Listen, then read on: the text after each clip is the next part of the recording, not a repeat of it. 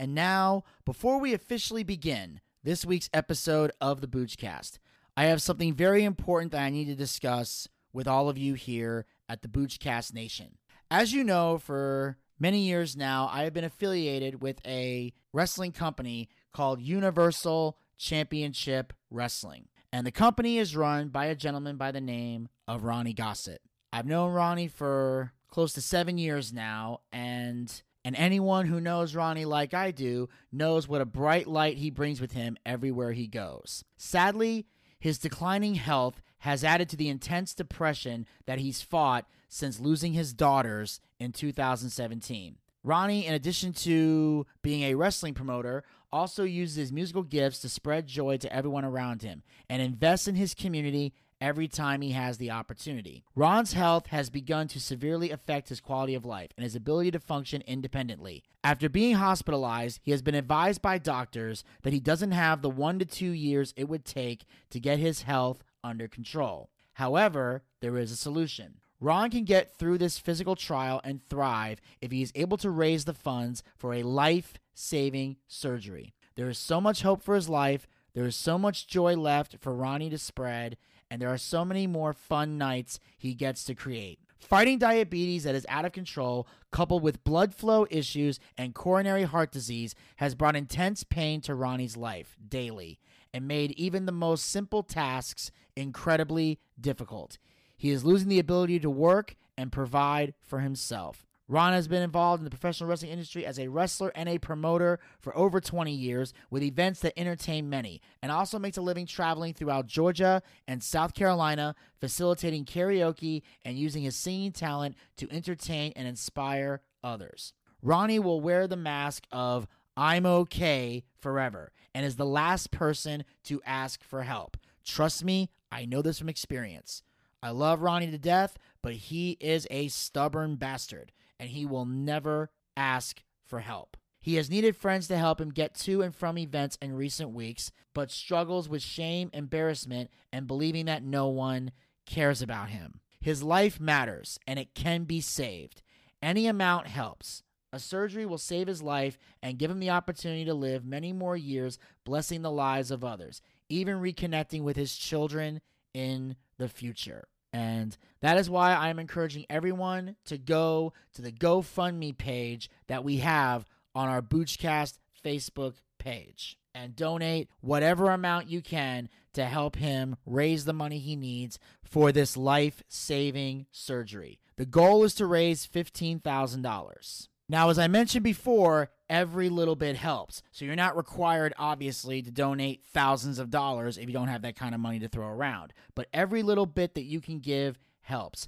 And just to show how serious I am about this, I personally, Vinny Bucci, have donated $50 to the GoFundMe campaign. And I'm doing it for two reasons. One, because I consider Ronnie a dear friend in addition to a coworker, and I desperately want him to get better. But the other reason is to show all of you, the Boochcast Nation, that I always practice what I preach. And the one thing that I always preach to you guys is that I never, ever, ever, under any circumstances, ask any of you to donate money to any cause that I myself am not willing to donate to. So go to GoFundMe.com/SavingRon's I will have links to this on the Boochcast Facebook and Twitter page for you guys to easily access and donate whatever amount you can. Every little bit helps, no matter what it is. Don't feel like if you're donating a small amount, you're not contributing. You are helping us to reach this goal. Let's help Ronnie get back on his feet and get him the life-saving surgery he needs to thrive and provide and live a long and happy life. Can I get $500 in ones?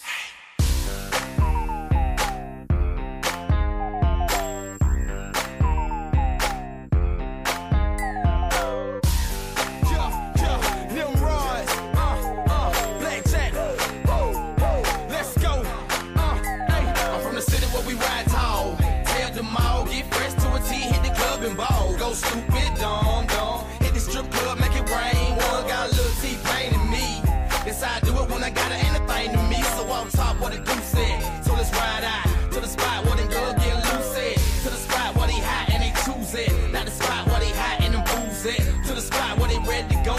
Everybody care, cause they already know. When I'm in the strip club, I get love about $500. Jiggy, jiggy, yes indeed, anything you need for about $500. I'ma make it rain, they say you the main, It's to let out park, get out, come on, get you $500 in one. It's starting to ball out with them ones in. One go, one stay, one pull, one stack on her own set. Oh, she doing it, love it when I come through. The way I make it rain off the chain when I come through. Me, JC, Dre, and the whole crew. Bean heads, gotta make Broadway and Bird too. This IG do make a break a back. Hit the flow, touch toe, throw it out by the sets. I got her rolling, popping pills. When she got me throwing dollar bills. Pretty young thing with sex appeal. Got my man on stiff like he made a steal. In the For real. strip club, I get love about $500. Jiggy, jiggy, yes indeed, anything you need for about $500. I'ma make it rain, they say you the main, It's to let out park, get out, come on, get you $500 in one. I don't know about you, but I came to ball. To pass a sip drink till they say last call. Looking back at me, facing the wall. Make it drop it down low till she 2 feet tall. And I called her Miss New Booty. 500 more minutes, bring it back to me. Making it rain, George and Benjamin. They ripping on each other, strawberries, cinnamon. Say they need caramel to the stage. 20 get it started, 20 more to engage. What you see, guaranteed to make you fall out. Get your one to the spot, my nigga, it's time to ball In the out. strip club, I get love about $500. Jiggy, jiggy, yes indeed, anything you need for about $500. I'ma make it rain, they say you the main, It's to let out park, get out, come on, get you $500 in one. This time I'm in the strip club, I get love about $500. Jiggy, jiggy, yes indeed, anything you need for about $500. I'ma make it rain, they say you the main, It's to let out park, get out, come on, get you $500 in one. This time the ball out.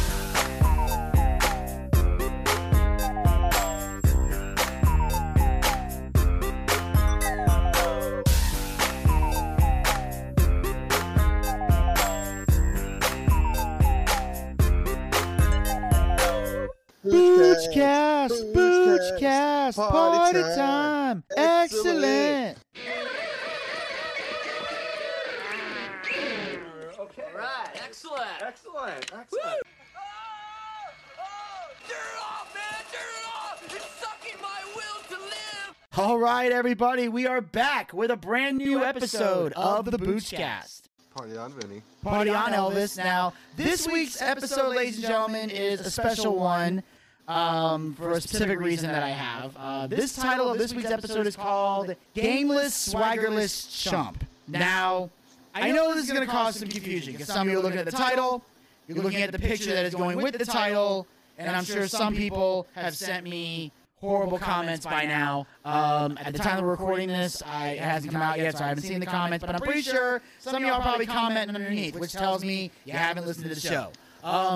Before you hit the comments, let me explain what I mean by that. Recently, earlier this month, actually, a good buddy of mine, his name was Jason Smith, sadly passed away. He's been dealing with a lot of health problems over the years, and unfortunately, they finally caught up with him, and sadly, he passed away at the age of 35. And Jason is a guy that I met when I was at Georgia Perimeter College. We took a film appreciation class together, and Jason and I became really good friends because, like myself, he was a diehard mega wrestling fan. He actually came with me to WrestleMania when we was at the Georgia Dome.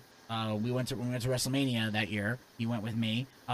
We've also hung out multiple times, and he was very much a strip club enthusiast.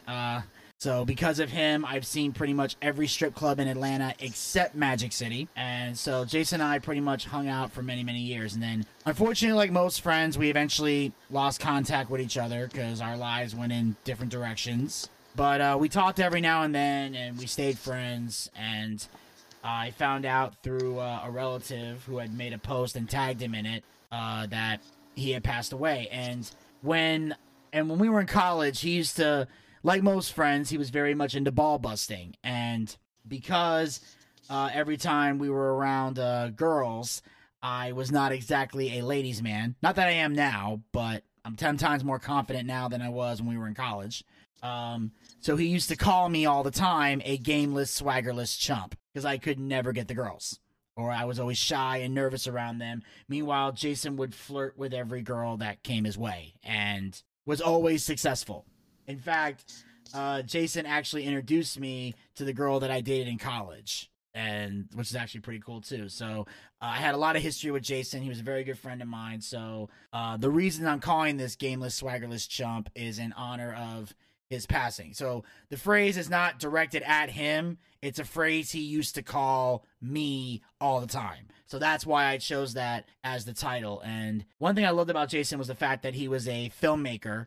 He actually went to Full Sail University before NXT took it over. Like he actually called me when NXT announced they were going to Full Sail University, and he was pissed off because it happened like basically he graduates from college, and then a year later NXT comes to Full Sail University. He's like, motherfucker, he was pissed. So That's crazy because I used to live like down the road from there. I used to party with so many people at that college. really, Yeah, I lived like down the street off Goldenrod Street, like down the street. When I moved from Indiana to Florida, my friend, he went to Full Sail for some kind of music thingamabob they're doing over there. And yeah, I met a whole bunch of cool people out there, and I partied hard with those people. Those guys party hard. It's like, imagine all the AV nerds from all across America coming to the same place. Now, it's expanded so much. I mean, but the college is expensive. It's like, do you want to put a down deposit on a house or whatever? Because it's so expensive. You got to know people. Now it's like multimedia. You got like, filming, directing, music. It's got so many different things. They have like night classes. They have day classes. It's worked all around. So I don't know. I mean, when was you there? it was like, I believe it was 2000, like 8, 9 was when he went down there, like maybe 9 or 10, somewhere between 2008 2010. What was his name? Jason Smith. Jason Smith. Jason Smith. I don't know. I hung out with that crowd over there, so I was there at that time too. So I don't know. Yeah, because we were at Georgia Perimeter, then after Perimeter he transferred over to Full Sail, and then I transferred to Georgia State, and then we kind of lost contact for a bit till he came back to Georgia, and then we just spoke every now and again. But we, like, literally when we were in college, we were total bros, and we actually talked about because I told him that I wanted to be a comedian, he wanted to be a filmmaker. At one point, I even talked about, I actually said to myself, if I ever got an HBO or Showtime special, because keep in mind, I don't think Netflix was around at this time, or if they were, they weren't doing comedy specials. So back then, people still shot for. They were just like they were just a DVD company, I think. Yeah, exactly.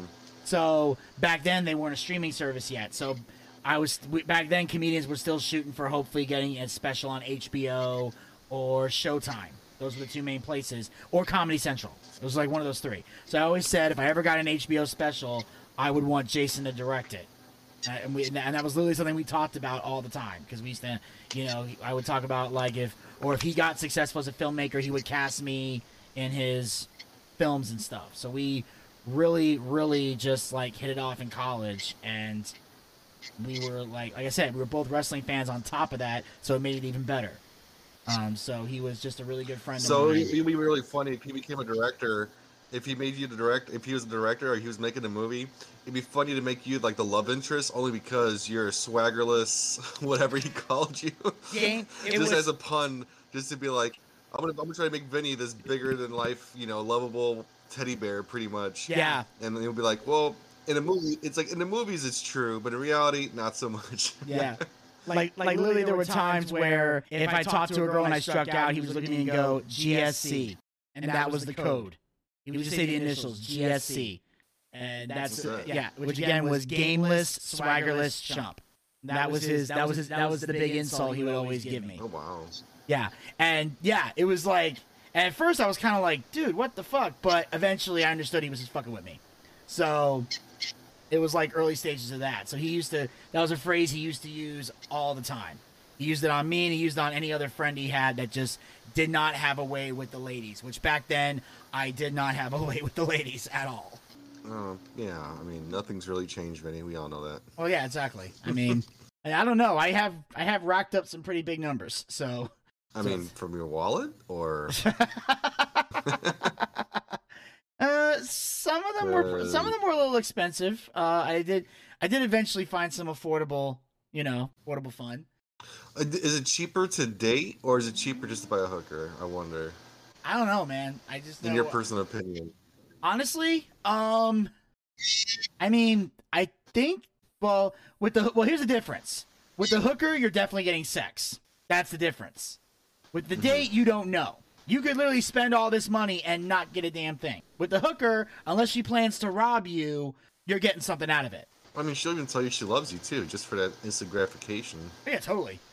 I don't know. But that can happen on a date too. So. But it looks like you do. Oh, trust me, dude. Aw. Oh, trust me, it can happen, dude. It happens everywhere. But yeah, like I said, like he used to be like a heavy like strip club addict. Like he was one of those guys where I'm looking at him like he does know the stripper just wants his money, right? I couldn't tell. I mean, then again, I wasn't an expert. He was a strip club. Okay, gotcha. Yes, gotcha. I thought he was like a dance club. He liked to go to strip clubs. Like there was this one called Pinups in Decatur. We used to go there a bunch of times. That was when I learned the lesson, and I talked about this in my act recently, where I talk about the difference between $5 dances and $10 dances. And I learned this from all the strip clubs he took me to, because there were some that were $5 and there were some that were $10. Now, Elvis, I don't know how many strip clubs you've been to, but do you know the difference between a $5 dance and a $10 dance? Nope, I do not. Here it is. With a $10 dance, the music eventually stops. That's the difference. And if you think about it, I don't know if you go to anytime you're in a strip club, like we'll use Oasis as an example because we've been to that one before, you and I. You know that you get there's a dancer, you give her money, she dances, takes off her clothes and everything, but then you notice the music eventually stops, right? DJ stops playing music, and you have a choice. You can either give her the money and send her on her way, or get another dance, and then she'll keep dancing when the music plays again. But there's always that downtime with the music. At a $5 strip club, the music doesn't stop. There's one song that bleeds into another song, that bleeds into another song, that bleeds into yet another song. So you're sitting here with this girl giving you a lap dance. You think it's one song. You're like, this is the longest goddamn song I've ever heard. You don't realize 15 minutes has gone by and you're about to owe this bitch $75. Oh, shit. And yes, that shit has happened to me. So it's a fucking setup. You think, oh, $5, it's cheaper. No, they're scamming your ass. If it says $5, do not go in that motherfucker. And if you do, don't drink. You gotta be sober so you can pay attention. You gotta be vigilant. Otherwise, you're gonna walk. Otherwise, they gonna bankrupt your ass. You can't get drunk at a $5 strip club because you need all your senses, man. All of them. You gotta be on your toes in a $5 strip club, $5 dance club. Go to the $10 one if you want to drink. You can be more calm and mellow. Shit's more organized. Yeah, it's weird. Like, when I was younger, I was into strip clubs. I just don't care for them. My wife's more into it than I am. Really? She was like, let's go to a strip club. I'm like, yeah. Wait, seriously? Yes, she is. Oh my god, dude. Yeah. Ladies and gentlemen, I know. Just when I thought she couldn't get any cooler. Oh my god. No wonder you married this girl, dude. You hit the fucking jackpot, bro. Jesus. I know. She's like, everybody goes to the strip club, and like, I don't know, it's kind of weird. I mean, like, when I was younger, yeah, it's cool, but now it's like, you wise up, it's kind of like, oh, they're just there for that. And it's cool to sit there and look from time to time, but now it's just like, I just don't really care anymore. I just don't want to deal with it. It's just a me thing, really. I just kind of grew out of it. When I was younger, I dated strippers too, so I kind of killed the facade too a long time ago. I dated one and met the whole crew backstage. I'm like, oh, what's up, whores? How you doing? Don't call them whores, but it is what it is. Yeah. But once you kind of see, once you get past the facade, 'cause I remember my first time. I think I was like 18. I was up in Chicago. I was like in the northern Indiana, Chicago area. This place called Dolls or the Dollhouse or something. I forgot what it was. Yeah. Anyways. So I went there and 18 years old, got in. I was like a deer in headlights, all these beautiful women everywhere. I'm 18, young, dumb, and full of cum, just ready to fucking just look at titties and ass all day. So I go there and with my friend Steve, and I don't know what it was, but there was this one girl, And she was nothing spectacular. She wasn't like, big tits and big round ass. She just had some kind of look to her. And I was mesmerized by her. I was taken for a fool. And the thing is, like, I was just so, like, I think I just got paid. I think I spent, well, it doesn't matter how much I spent, but I spent too much money, especially with her. And I'm like, oh, I just spent money, and now I have to leave and go back to the house and jerk off because nothing came of this. I'm like, I'm done with this. Bye. I'm done. Oh, exactly. Like, I remember when I was 21, my dad took me to a strip club for the first time ever. Because my dad, you know that Hilton Hotel that's near the Oasis? Yeah. My dad used to work there years ago. Oh, no shit. Yeah, my dad was the GM of that hotel for a while. This is like the 2007-8 time period. This is around the time when I was 21. He used to work there until he got let go. And when he was for lunch, they would go to the Oasis. They would hang out there for like lunch and stuff because it was nearby. And so my dad kind of knew everybody there. So that's why my dad took me there for my 21st birthday. I could finally, I was old enough to drink.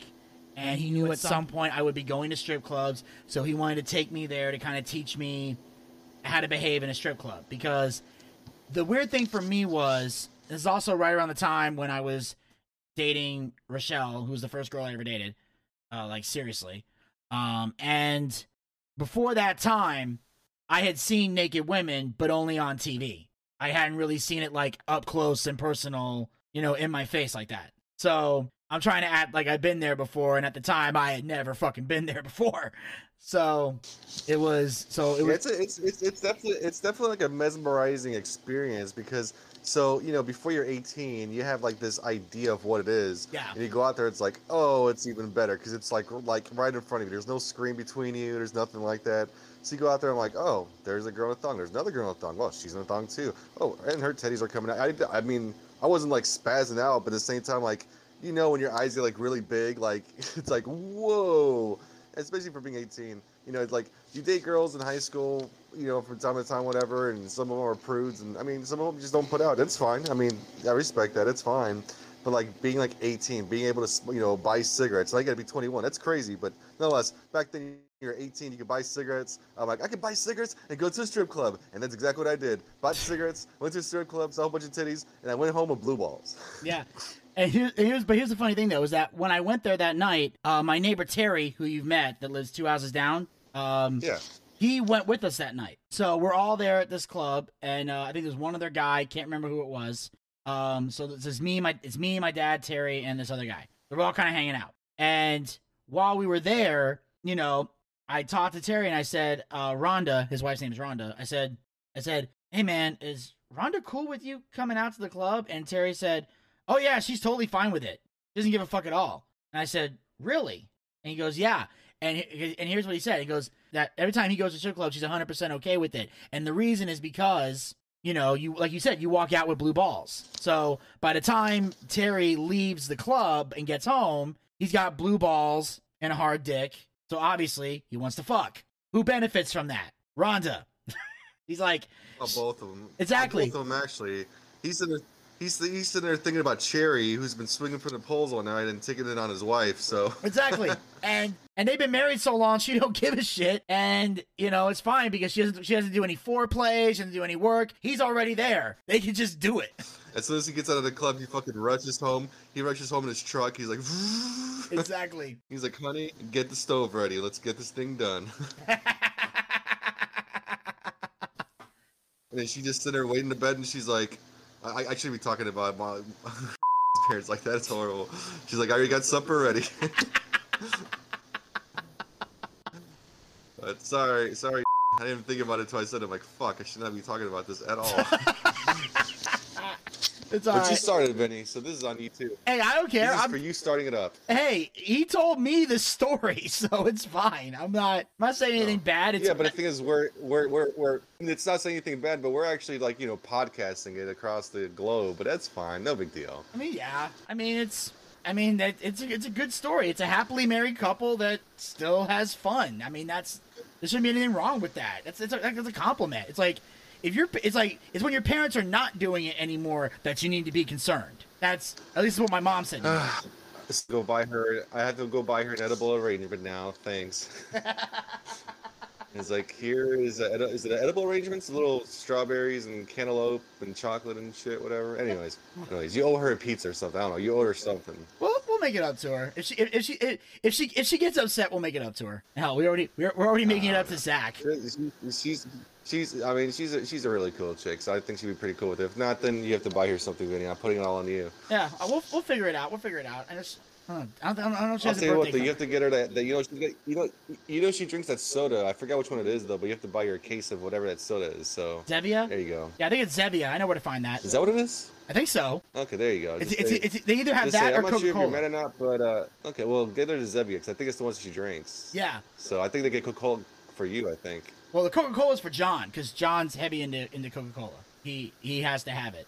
He's huge into Coke. I get it. He's huge into Coke. We get it. All right. Well, it's true because he's like wow. I was like wow, dude, you got like a 12-pack in here. He goes, and he was talking about how addicted he is to soda, which I am too. And I said, dude, well, and this is what I said to him. I said, dude, if you're so addicted to soda, why is it every time I offer you one, you always say no? And he said to me, and he gave the best answer. He said, because Pepsi is trash, but I'm not gonna say that in your house because that's disrespectful. And I went, good point. I couldn't argue it. I mean, I like Pepsi, but not really. I mean, I grew up on Pepsi. I came from the north, so yeah, I grew up on Pepsi. So I remember when I made the transition when I came down south, and like everything was Coke. Everything was Coca-Cola. So, but I remember like living down in Florida, I'd have like me making my horrible drinks, whatever mixed drinks, it'd be with Pepsi. And then eventually, I found out because I was paying extra money to get Pepsi down in Florida, but Cokes are so much cheaper. So, and every time I go to the grocery store, it's like you buy one 12-pack, you get one for free. It seemed like every time I went there every week, it was always like buy one, get one free. I'm like, you know what? I'm just going to get Coke. And then you know what, though? Rum and Coke taste so much better. Jack and Coke taste so much better. Even back then, it's going to sound cringeworthy, vodka and Coke tasted better. So, yeah, I just mixed anything with anything at the time when I was younger. When you're young and stupid and you just drink anything just to mix it. I mean, how many times have people had Kool-Aid with rum? It sounds disgusting, but it worked. I mean, when I learned people mix vodka with orange juice, that was my like, what? But apparently that works. No, it does because because it's like it's refreshing, it tastes good, and it mixes well too. Yeah. So yeah, it's definitely good. Oh yeah, it definitely is.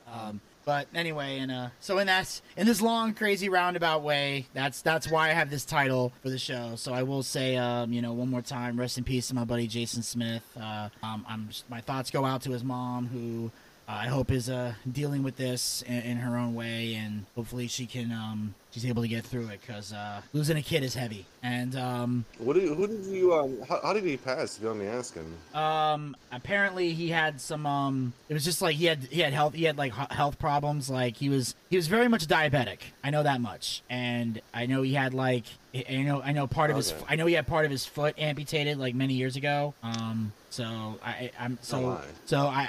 I thought he had it under control the last time I spoke to him, which was like I think it was like a year or two ago was the last time I talked to him.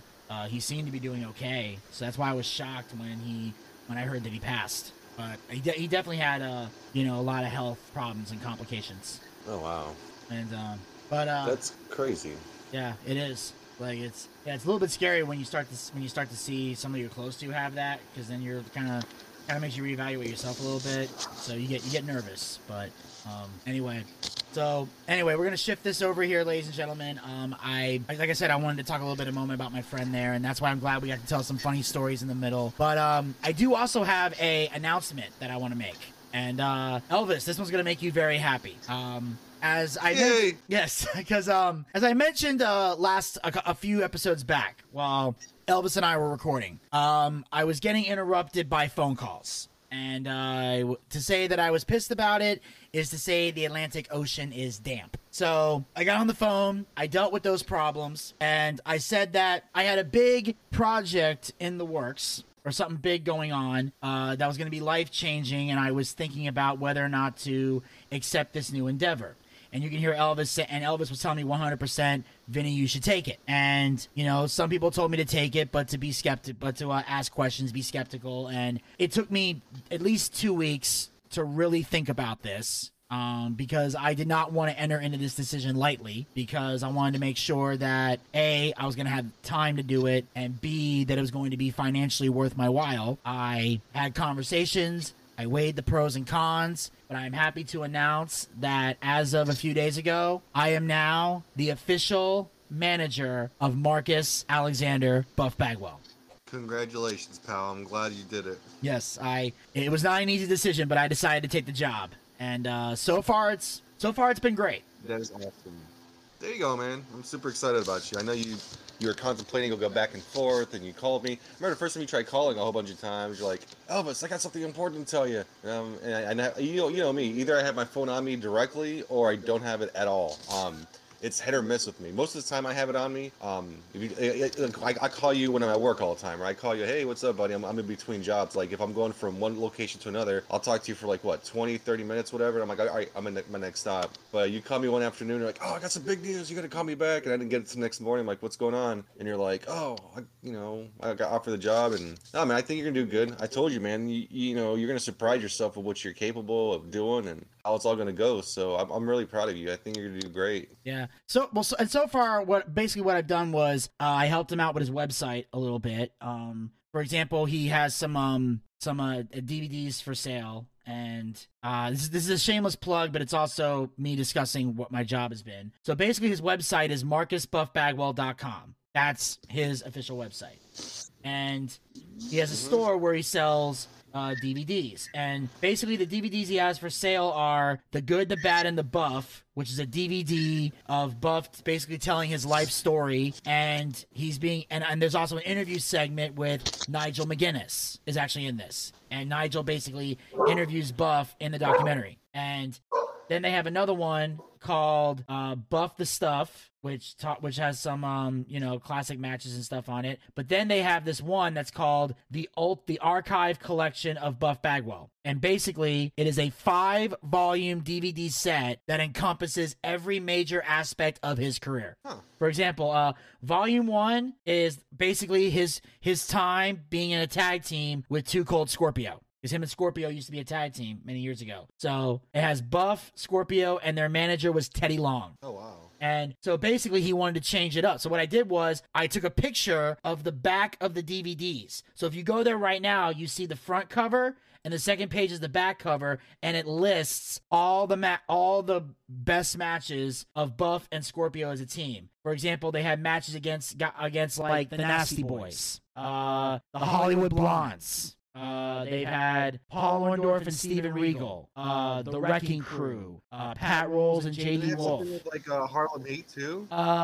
There is, but not with Scorpio. Okay. For example, there's a volume 2 that's just Buff Bagwell as a singles wrestler, as Buff the Stuff. So they have matches of him against Diamond Dallas Page, Ernest Miller, Rick Steiner, Van Hammer, Steven Regal, The Barbarian, Fit Finlay, Lex Luger, Ric Flair, and the Macho Man Randy Savage are on that DVD. That's cool. And then the volume 3 is Stars and Stripes. He's in a tag team with the Patriot, Del Wilkes. And they had matches, and their classic matches were against Pretty Wonderful, which was Paul Orndorff and Paul Roma.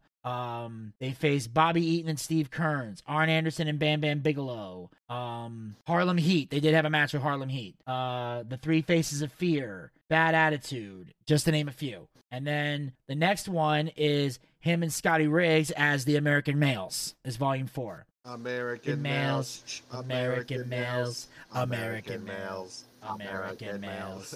And dude, that never gets old. Oh, it doesn't. And of course, Harlem Heat's in this one, and they have their matches against Harlem Heat, the Steiner Brothers, Ric Flair and the Giant, Public Enemy, the Barrio Brothers, Bunkhouse Buck and Dirty Dick Slater, Meng and Lex Luger, Sting and Lex Luger, the Faces of Fear, Benoit and Arn Anderson. Like, there's Nasty Ned and Pat Tanaka. And as a bonus feature, you have the music video for the American Males is in this DVD. Nice. And then the last one. Is there a video of him? Is there a video of him slamming Conrad Thompson to the mat or something?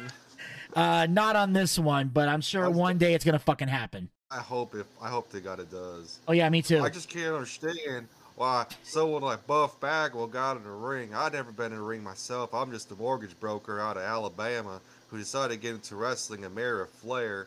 And, I just feel like I'm hot britches. I get in fights. I have a show with Eric Bischoff. I just recently got in a fight with them, and we haven't spoken since. Here in Alabama, we don't take kindly to people like that. I'm just a guy who likes wrestling and does mortgage broking, but at the same time, I just can't stand a Buff Bagwell guy.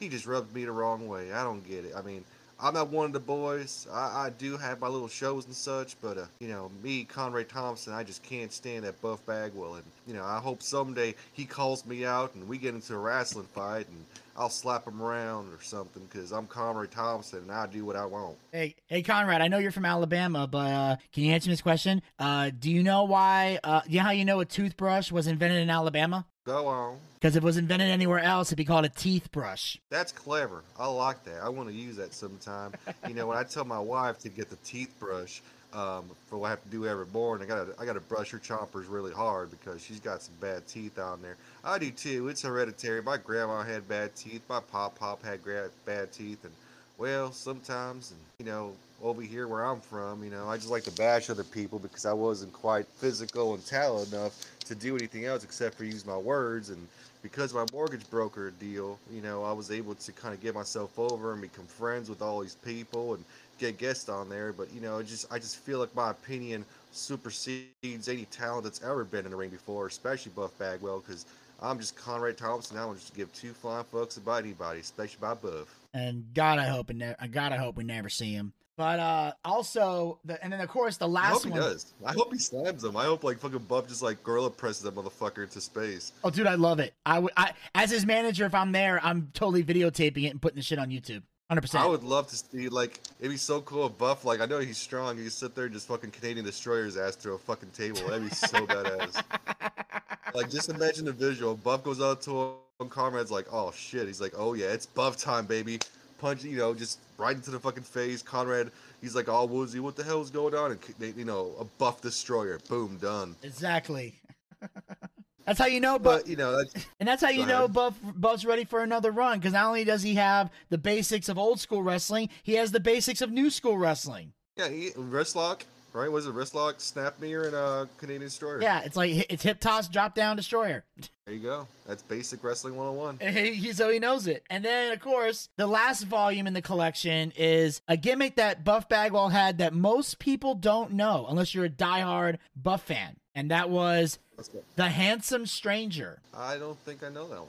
And he also had another gimmick called Fabian. You're delving deep into Buff's history. I don't know any of this stuff. I gotta look this stuff up. But yeah, and it's in the archive collection. And basically, because in the beginning, those were the gimmicks he had before he became just Marcus Alexander Bagwell, and then later became Buff Bagwell. So he went through some different gimmicks. So there's matches with him as the Handsome Stranger taking on Eddie Gilbert, Steve Pritchard, Barry Horowitz, Mike Davis, Ed Robinson, and then of course as Fabian he took on Billy Jack and Steve Pritchard, and then he had a title match against Steve the Brawler Lawler. So Buff had an early gimmick too. So it's basically 5 DVDs that you get, and it only costs you $100 for 5 DVDs. How much is the DVDs? All together it's $100. You get all 5 for $100 for all 5.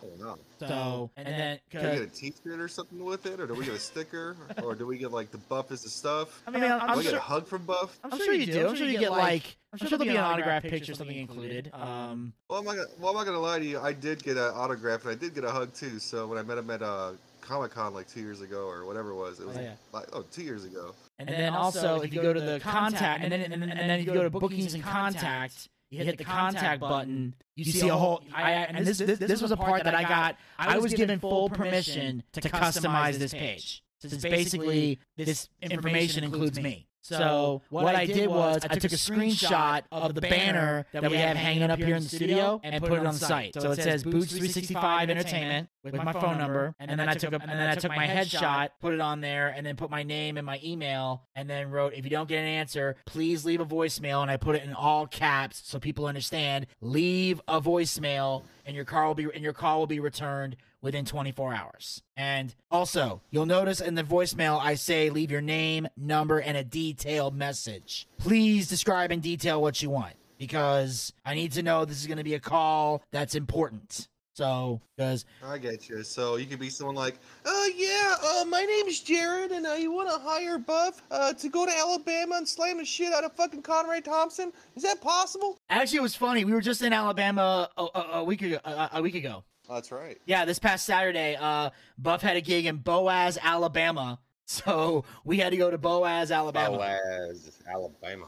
Yeah, and so we're at this show, and it's this guy that's been like a promoter for like 40 years. So Buff's known this guy for a while. That's cool. And literally the entire crowd was there to see Buff. I shit you not. He literally drew the house. And so we did this thing where, and Buff loves to do this, where at intermission, but we don't call it intermission. At intermission, he basically, fans line up outside the ring. You pay $5 and you get in the ring and you take a Polaroid picture with Buff. And he lets you, and if you want, you can wear the top, you can hold the top hat, you can wear the top hat in the picture, and then afterwards you get you get like a free 8x10. And then after the show, we were at a gimmick table where Buff signed the 8x10s, and then we sold some extra ones. And then we had some DVDs and stuff. So we got to do that during intermission. And what was cool was the main event was a battle royal. And it was basically a team battle royal with like some baby faces against some heels. And the heels come out, cut a promo on Buff.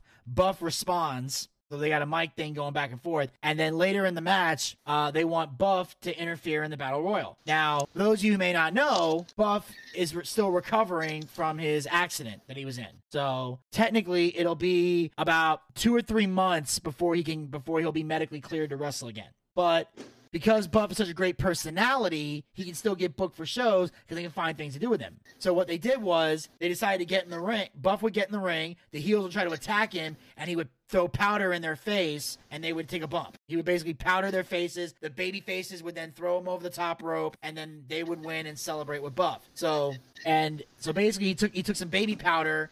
And he had a little bottle of baby powder, and he would just squeeze it. The powder would hit their face, and they would hit the ground. And it was fucking awesome. Oh, wow. Like the That way sounds good. That sounds amazing. Oh yeah, because the way it was timed though, it worked. Like there was one moment where, and this is how great some wrestlers are. We had a botch in the beginning that was recovered so quickly you wouldn't have noticed it. Because what happened was the guy runs at Buff, but Buff didn't have the powder open all the way. So when he squirted it, nothing came out. And the guy still bumped because he just bumped on instinct. But he quickly realized there's no powder on my face. So within a second, he leaps back up, runs at Buff again. This time Buff had it all the way open, hits him with the powder, and he falls. Oh, wow. But the guy on instinct got up, but he knew to get up and run at him. Like, don't sit there and pretend there's powder on your face when there's no powder on your face. That's the dumbest thing you can do. So he knew to get back up, and here's how it worked. Because as far as the fans were concerned, he took a bump because he just flinched. And then he realized, wait, there's no powder. Goes back to hit him. Boom, there's a powder. So the timing was perfect. So it looked like because the guy's a heel, it doesn't make him look bad because heels are allowed to look ridiculous. Baby faces aren't. So it was perfect. Okay. Because that's the advantage to being a heel is you can do whatever you want. You can be aggressive. I know, that's why I love heels so much. Yeah, you can be aggressive. You can be aggressive and scared at the same time. You can blend the two. Baby faces can only be aggressive. They're not allowed to be scared unless someone's in jeopardy. Like if you have if the baby face has a girlfriend and the heel's about to smash this chair is about to smash her with a steel chair, then the baby face can be scared for her life. But other than that, you are not allowed to be scared of a heel. You're a baby face. But a heel can sit there and go, please don't hurt me, and it's totally fine. So it was very well done, and everybody there was professional, so that was a lot of fun. And then so I got to be a part of that, which is great. And then of course, by the time you guys hear this, we've already had 2 other gigs happen. We actually had on Saturday. We actually are at the time we're taping this, it hasn't happened yet, but on Saturday we're doing this gig with Paul Lee, which is supposed to be interesting. And then Sunday we're going to South Carolina to do a road story with him and Steiner. Oh wow, Steiner should be pretty intense. Oh yeah, it's gonna be fun. Steiner's a good guy. Which I'd be scared to be the same car. Oh well, we're not. Well, I'm not riding with Steiner. I'm just riding with Buff. Okay. Steiner likes to ride by himself. He doesn't really have a group with him. So okay. Plus, I don't know if I wouldn't be comfortable driving a car with Steiner in it. I just wouldn't. Yeah, man. if I don't turn the right way, he'll just put me in the center recliner. I'm like, nope, Scott, I'm sorry. Exactly. Use your damn signals, Elvis. I'm like, damn it, Scott. I'm sorry, Rick. Oh God. Oh yeah. And then he'd kill me. He'd probably snap my neck and throw me out the window, and that'd be my life. Yeah. And what'd you do? It's like, what'd you do? I changed the radio station on Scott. Oh shit. Why'd you do that? Yes. You never. Yes. Well, You. why would you do that? Exactly. You don't fuck with someone else's radio, Zach. You just don't do that. Like it's not a smart You call thing me to Zach? You just called me Zach. do. No, I was trying to do I'm assuming Zach is listening to this, so I was trying to say. Actually, you know what though? It's funny. I saw the guy today. I saw Zach today. Oh, you did? Yeah, man. By accident, I went to the gas station. I had some papers and stuff to throw out at the gas station, and then had to go use the restroom. So I threw the papers out, going to the bathroom, and then he's sitting there with his backpack on black. I didn't see him, so I went to my stalls and go pee, and then he turns around and he was like, Elvis? And I'm like, who's calling me in the bathroom? I turned around and it was a soulless ginger. I'm like, oh, what are the odds? What's going on? So we sat there and, had a smoke. We talked for a second, and I dropped him off at work. He was literally across the street from work, so I just took him in my car and drove him over there, said what's up. We talked for a bit, bullshitted for a bit, and, went about my day. But yeah, I saw the redhead today. It was weird. That's awesome, dude. Yeah, I was like, wow, it doesn't happen all the time. And what's the chances of him being there at the exact moment when I gotta go piss? So, I don't know. It's weird. I mean, it was cool. I was like, hey, what's going on? I'm sorry, I want more time to hang out. I gotta go fucking work, so. Absolutely. Yeah, that's why I said But Zach. hey, man, I gotta bring something up. It's now been, I don't know, 7 months and 8 days, and Elvis still does not have a PlayStation 5. Oh my God. I know. If you look it up right now, there's still nothing there. So there's anybody out there who wants to buy Elvis a PlayStation 5 for an absurd amount of money, please do. Because Yes. it's regular money, or if it's a regular cost of one, it's perfect. But if you guys have a friend who knows a friend who, and you want to go rob them and go to their house in the middle of the night and bring over to my house, I will do whatever. Oh, by the way, Vinny, I hope you don't take this the wrong way. I delete everybody from my Facebook and Instagram, and I completely took those apps off my phone. So don't feel like, hey, what'd you blah blah blah blah blah blah whatever. Just want to give you a heads up. Nobody could come at me now because I took everybody off. Even my wife. My wife calls me today. She's like, what happened to your Facebook? I'm like, I did away with it again. And she's like, what happened? I'm like, I just got sick and tired of it. I got sick and tired of looking at the likes, and I just fucking did something, and I completely took it off. Man, you really, really have an issue with social media. I really fucking do. I know. I'll tell you what, though. Go on your Facebook real quick and look up my name. And how does it look? I mean, it probably just has me on it. It probably has like no friends. And I'm not sure with my regular pages. It probably has like 3 or 4 photos. So if you're not my friend, I want to see what my page looks like. Well, right now it says no friends to show. So Yeah, because there is no friends to show. Because there is no friends no more. yeah, it says there's basically not. All it says is that you live in Canton and you've been married since December 30th, 2018. That's all I see. Oh wow, I'm doing good. That's the only info they're showing. And then as far as posts go, the only one that I see is the one from May 9th, where you seem to be at this outdoor event. I don't know.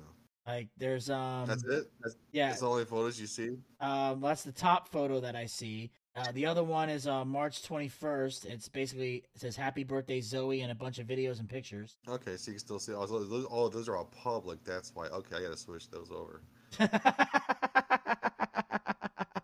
Make those bastards all private. Yeah, it says Elvis's friends and friends of anyone tagged. So it's not necessarily public, but Oh, but I have no friends on there, so no one can see shit. I mean, that's weird. I mean, did you just suspend the page, or did you actually physically go in and delete everyone off your list? Oh, I literally went through one by one and deleted everybody off the list. So everything I was following, all the friends I had, I took them off. I went on Instagram, unfollowed everybody, and unsubscribed to everybody, and it's like completely a blank slate. I mean, it's still active, like it's still there. I can sit there and put my password and still get in there. I didn't cancel it.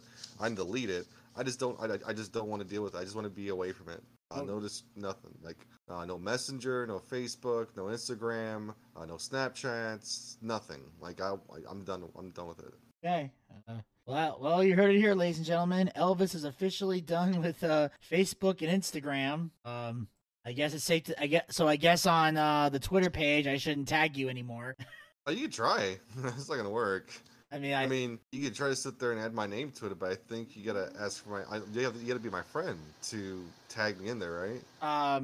Well, yes and no. Usually, if you have a Twitter handle, I can just mention. Oh no, I'm saying like Facebook. I'm sorry, I'm talking about Facebook. Like you guys can't add things to my page. No, you yeah, I guys can't on do Twitter, that. right? I was talking about Twitter because usually whenever you post something on Twitter, I always do at Elvis Delinsky. Oh, that's Twitter. right. But I haven't been on Twitter in like over a year, I think. Yeah, I always put like Booch and at Elvis Delinsky have did the show this week. So Yeah, I or mean, like, AEW. I'm just sick and tired. I'm just sick and tired of like checking my phone for things that I really don't want to see anyway. And with the current climate of like snowflakes and people's personal opinions and just a lot of different things, I'm like, you know what? And it's easy for me to turn off notifications. I get it. But I'm just sick and tired of like going to my phone and trying to find something. And it's all it is. You're just finding something. Okay, what did I miss? And no one's missing anything. If you're my friend, if you want to get a hold of me, you can call me. That's the best thing I could say. If you're truly a friend, you could call me. If something's going on, you can send me a photograph from there. It's like, hey, you won't believe it, but so-and-so happened. I'm like, oh, cool, thanks. Thanks for letting me know. Thanks for calling. Thank you for being a friend. But, I'd rather have my real friends call me and text me as opposed to give me the obligatory, oh, happy birthday, because Facebook told me it was. So, yeah. So if I miss your birthday, Benny, don't get mad. You may want to tell me ahead of time, because I'll remember dates. I know it's in March or May, right? March? Yeah. The week after Zoe's birthday? What? It's like after Zoe's birthday, right? When's Zoe's? 22nd? No, it's way before that. Oh, okay. It's beginning of the month, right? Yes, it's the beginning of the month. That's good enough for me. Wow. And I'm not gonna lie to you, in June, I'll forget. Oh my God, I feel so loved. It's only you roast the ones we love. I know. They're not here, so we'll just roast you. So yeah, this whole PlayStation 5 thing is really bumming me out. I cannot find it anywhere. And the thing is, I haven't been checking in a while. I was really active about it about a month and a half ago. I went on all social media. I went on Twitter. I went on all those different places trying to find it. And I just came to the decision, like, you know what, though? I'm just going to get it when it's readily available. Like, if I just go online one day and if it's there, I'll get it. But I'm not going to sit there and waste my everlasting minute trying to sit there and get some kind of thing what's going to happen. I don't know when's going to come out. I'm almost like had my mind made up that I just want to get a PC and stuff. Like I have a laptop here, but I'm thinking about just, you know, fuck it. I might as well just buy those games on Steam and just play on a PC. I don't need a PlayStation 5 because the computer is so much better graphics, better things, and yeah, I mean, for me it's just brand loyalty because I've been with PlayStation since they first came out and I love the system. But I think I'm just gonna get a PC instead and join the master race when it comes to gaming. Because you have PC, in my own personal opinion, it's PlayStation, then Xbox, and Nintendo. That's my pecking order when it comes to it. Okay, all right. Well, if anybody out there decides to help Elvis secure the PS5, go to our Boochcast social media pages and let us know so we can relay the message to Elvis and find a way for him to contact you, since he will obviously not be checking those.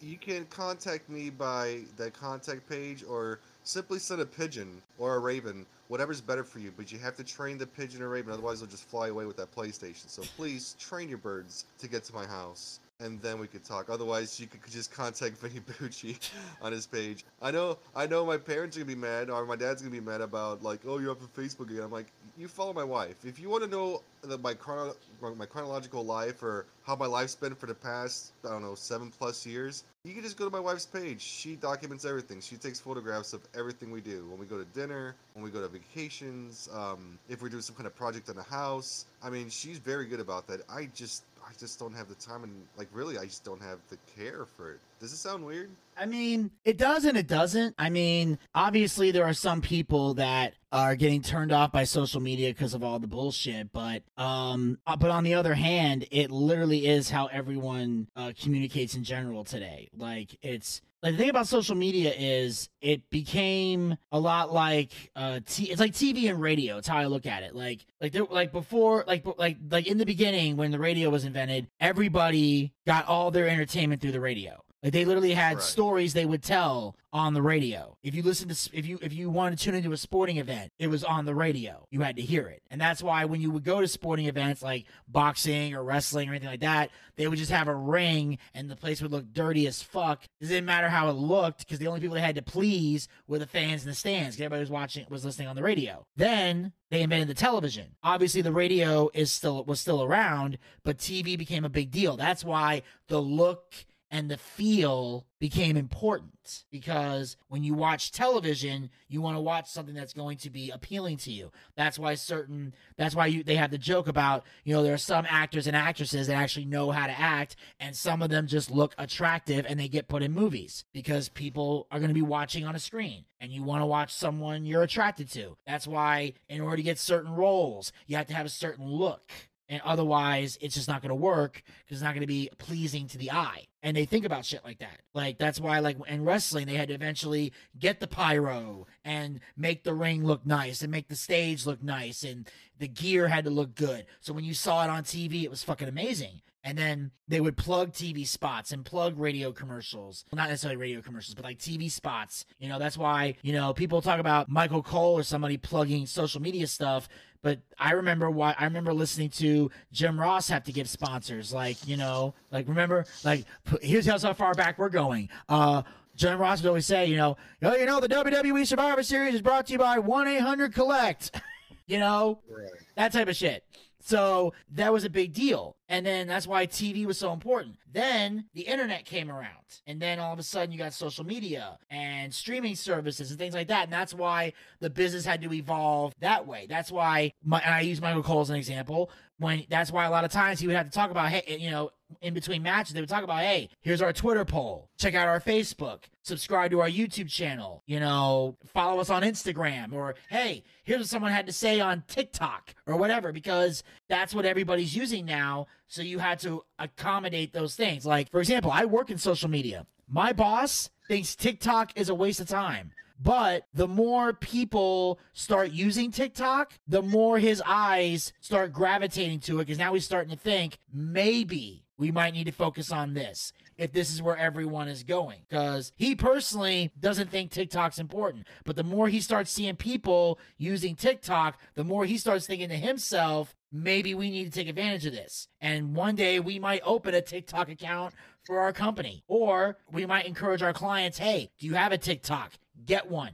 Because that's what everybody's looking at now. So social media is just a big form of communication. So it's one thing to block certain things or unfollow certain people, which is what I've done. There are certain people that I'm friends with, but they post shit that pisses me off or annoys me. So rather than see it on my timeline, I unfollow a fuck ton of people because I can't stand the snowflake bullshit they post or the stupid shit that annoys me. So I'm just like, boom, get this out of here. So it's one thing to do that, but to walk away from social media completely, I mean, it's your choice, but it's not an easy thing to do because, like I said, that's how everyone talks. It's like, if you're not on social media, it's almost like you don't exist in the world. I'm okay with that. I'm totally fine with that. Yeah. I have no qualms with that at all. My life will be fine without it. Hey, that's... I mean, for yourself, I mean, you need it because you have your thing going on, whatever. For myself, I'm not crazy about it. I was in it for a while. I was a troll for a long time, and a whole bunch of different things. I'm not saying who knows? I was off before. This isn't the first time I've done this many. I was off for a while. I think I was off for like a year and a half, 2 years, and went back on there because I don't know why. It's weird. And then it comes to a point like you get back on it, it becomes mundane, and it becomes like a habit that I just didn't want to have anymore. And then I took myself off of it. So this is the second time, or not, maybe the third time I've taken myself off all social media things, whatever, all platforms. And I know it's stupid to a lot of people. To me, it makes sense. I just want to see I want to do an experiment too to see how I feel ever, because it's only been 1 day since it's happened. It's not like a drinking thing. Oh, I have a week or two, whatever. I have no problem going a month, 2 months, 6 months, a year, whatever. But I want to see what kind of psychological changes it does, because when you're on that thing all the time, that's all you're doing. That's all you're looking for. And I think mentally it kind of fucks you up a little bit. Just my own personal experience and just my own reasoning when it comes to it. And I just want to see if it falls true. I mean, I don't know. I mean, It'd be interesting. I think it's a lot of reasons why. I think it's a lot of things why people get triggered and are so easy to get pissed off about, and they get triggered really easy because they got all these little voices, from their phones tell them what to think and what not to think, and everything's kind of one-sided, and it triggers people, and I think it has to do with that too. So I'm gonna get myself off of it and see if triggering, releases. What if that's the case? What if the social media stuff we're doing is actually doing that? I know it's crazy talk. I mean, so very well, but who knows? I mean, I want to see how well of a mental check I'll have, because I didn't do the check last time. I think I was happier. I ain't gonna lie to you. But at the same time, after a while, it's like, okay, everybody is communicating with each other. I kind of want to get back into it. But the only weird thing is like once you get back into Facebook, once you take everybody off, is asking for that friend request again. Like, why'd you get off the first time? Like, hey, what? Well, for the record, anytime you want to refriend request me, you're more than welcome. I will take you back, Elvis. I will make sure you're the last person I put on there. No. Wow. Wow. No, I'm joking. No, man, I'm good. No, No, I mean, I appreciate it. I really don't care. It's not a big deal. I mean, like, I'll get off it. I'll get back on it. It's just one of those it's like one of those swinging pendulums. You're on it, you're off it. I mean, social media is stupid, I think. I'm thinking my idea is what the future should be. I don't. I mean, there's people who generally enjoy Facebook because they actually get to hang out with friends and do things. Some people actually genuinely like putting videos on there to make other people laugh or their political views. I mean, it's like their soapbox for the world to listen. I guess for me, it's just not for me, Yeah. Because how many times have you said, "Hey man, I get anything to plug?" And I'm like, "Nope. Don't follow me. Don't like anything. Don't do anything on my page. I don't want it." Well, I thought that was just you being a smart ass because you don't do anything in entertainment or have anything like social media related to promote. So I didn't know that it was. That's true. It's true. It's more like me being a smart ass. I'm like, nope, I got nothing to plug. Yeah. Thank you so much. Don't follow me. Don't. It is an ongoing joke, but like mentally, it's like I'm kind of there. Like, yeah. Don't follow me, guys. I'm boring. Like Vinny, you can like my page, and you know everybody in my household. You know my brother. You know my sister. You know my daughter. You know my ex. You know them all. So yeah. It's not like you don't know anybody in my family. So we actually look at my post. You're like, okay, I know all these people. So if I was to bring up a subject and I talked about it, which I rarely do online, you'd be like, oh, I know what he's talking about. I see what's going on. Oh yeah. But for somebody else looking in, it's like, what are they seeing? I don't know. It's a weird thing. It's a struggle in my head. Maybe I'm just crazy. I think I am. I think I lost a few of those screws years ago, or they're rusted out. I don't know. Yeah, but the thing is that it's like I said, it's one of those crazy things where social media is like I said, it's become so enthralled in our lives, it's almost like you don't exist. Like it's like this. I don't know if you saw the South Park episode a long time ago, but basically there was this girl in South Park. She was getting bullied online, so they had this scene where she was so miserable and depressed that the character walks over to this bridge and she puts her hands over, she starts looking down, and then the camera pans down, and then all of a sudden you hear a splash and then it fades to black. So basically it's trying to make you think that this girl killed herself by jumping off the bridge, because that's what because it's like they're thinking it's a suicidal scene. But really what happened was, all of a sudden everybody starts running around the school and go, oh my god, did you hear what happened to Shelly? But it wasn't Shelly, but I'm just making up a name. Did you hear what happened to Shelly? Goes, no, what happened? Dude, she quit Twitter. And they're like, what? And basically that splash was her dropping her phone in the river after she deleted all of her social media accounts. So, oh wow. So when she deleted all of her social media accounts, everyone was reacting as if she just committed suicide. So the way people would react about someone killing themselves, they're having that same reaction to her quitting social media. Like she's literally walking around the school and it's like nobody sees her. Nobody notices her. And it's like she doesn't exist because she quit social media. And just like, and now granted, it's a whole emotional graphic episode, but it's trying to illustrate the point of how much social media has been ingrained in our lives. And because we know South Park, they always hit on major subjects, and they always find some crazy fucked up way to make a point. And that's what they were doing with that episode. So that's, if you want an idea of how seriously we take social media, look at that episode of South Park. It is fucked up, but it's funny as hell. I mean, South Park always hits the nail in the coffin. I mean, they do overdo it, but the thing is, like, they do it to just like drive home a point, which is perfect. I like the writing, I like the stories they tell, and you know, they really have their pulse on what's going on in the world. I appreciate South Park for that. I think it's really great. You know, but I mean, for me, it just makes sense to me. Who knows? I'll probably be on in fucking 2 or 3 months. Who knows? To me, it doesn't really matter. If I'm on, cool. If not, then it doesn't bother me at all. You know, if you guys live off that stuff and you guys need it, man, do it, man. I mean, do whatever makes you happy. I know this is gonna make me happy for a bit. It might be strange and a weird concept to a lot of people, but to me, I'll be fine. I mean, I'll have to find different things to look into, or just not look at my phone as much. I don't know. We'll see. Yeah, and I know earlier, and I want to touch on this real quick, just because we talked about this off the air, but I found it fascinating. Earlier, you were talking about all the people in your life that I know, and you happened to bring up your ex, and I understand she listened to the show last week. Oh, she did. Yeah, she did. Yeah. Forgot about that. Yeah. So last week, obviously, we had the show with Zoe, which I thought she did fantastic. She was wonderful. I guess I'm just biased, but at the same time, I'm trying to be. But I think she was dead on. I mean, her voice, her cadence, you know, letting other people talk, and like, you know, getting her little barbs in. Me and her having a little barbs about which is better, Marvel versus DC. She's a DC girl. I mean, she's a Marvel girl. I'm a DC guy. But nonetheless, I mean, it was pretty fun banter. So I told Nicole that, you know, we did a podcast, and I sent her a link to it, and she listened. I'm like, hey, listen, it starts off at 9 minutes where it has the Weird Al Yankovic song, and then at 12-minute mark is when she joins in. It's only for a half an hour, you know. So I was like, hey, you know, keep in mind, you know, it's half an hour. Once you hear the rap music, and she's done. She's not on her anymore. Yes. You're gonna hear my stupid voice. Like, you're gonna hear my stupid voice after that. So, but no, I mean, she enjoyed it. She thought it was pretty fun. Now she wants to do a podcast now with Zoe. So I don't know. It's pretty cool. Wait. Nicole wants to come on the show? No. She wants to do her own podcast. Oh, okay. I was about to say, we could not have Nicole on the show. No, I mean, here's the thing. I have no personal issue with Nicole. Whatever's going on between the two of you is going on between the two of you. I just know Lee Marie would kill us both. I don't want to get hit with chancleta. So sorry, I'm out. Okay, I'm sorry. No, I cannot. I don't want to get hit with a chancleta. That she could hear you from down the stairs. So I'm pretty sure she had a chancleta in her hand. She'd be like. I don't know how good her aim is. Can she reach Johns Creek from here, from Canton? I mean, depending on the wind trajectory, but yes. Oh God. So yeah, I can't. It's like I said, I had nothing against Nicole personally, but I want to live. Yeah, no, that never happened. That would never be a situation we'd ever get ourselves into. So no, that's fine. No, but she was like, really, she was really happy. She thought the episode was good.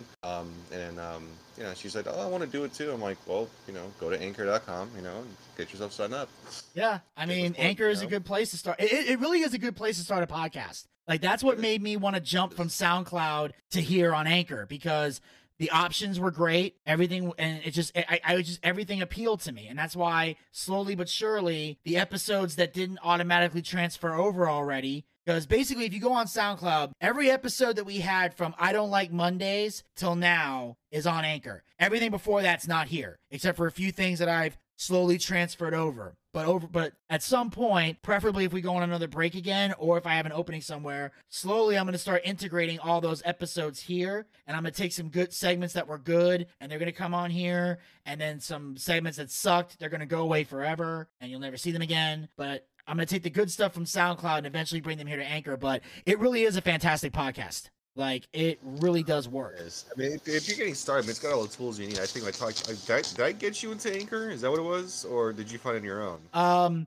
Okay, actually, it was Laura from the Going Live show recommended it to me. She also used Anchor, and she was talking to me about it, and I was intrigued, so I looked it up, and I saw that not only does it make it easy to distribute a podcast and make adjustments, but also it makes it easier to get sponsorship. It makes it easier to get donations. Like, there's literally a donation section that listeners can go to and literally, like, per month, they can give us anywhere from 99 cents to $4.99 to $9.99. So it's literally like, you know, Dollar Tree, Peacock, WWE Network.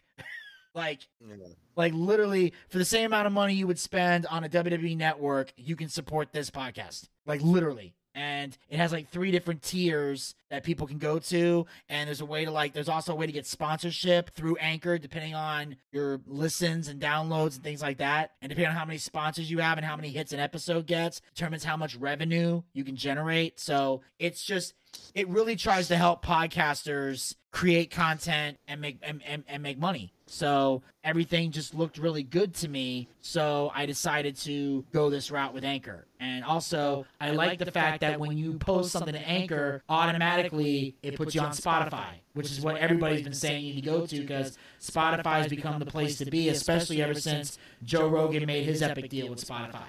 Like, almost everyone uses a Spotify app nowadays. So if you have the Spotify app, that's what I use. but yeah, if you go on Spotify, we're there. We're on Spotify.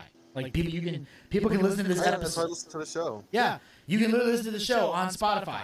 And we're also on Breaker and Google Podcasts. So if you're on any of those hosting sites, we're there too. But most of our hits come from either Anchor or Spotify. That's the 2 main places we get the most listens. Breaker and Google Podcasts, we don't really get anything, but we're there. So who knows? We might find someone who's a fan of those and they'll listen through there. But right now, Anchor and Spotify are doing very, very good for us. So I realized it was the best decision. Don't forget to donate, because for just $5 a day you can feed a very hungry Zachariah Scott, who's very hungry.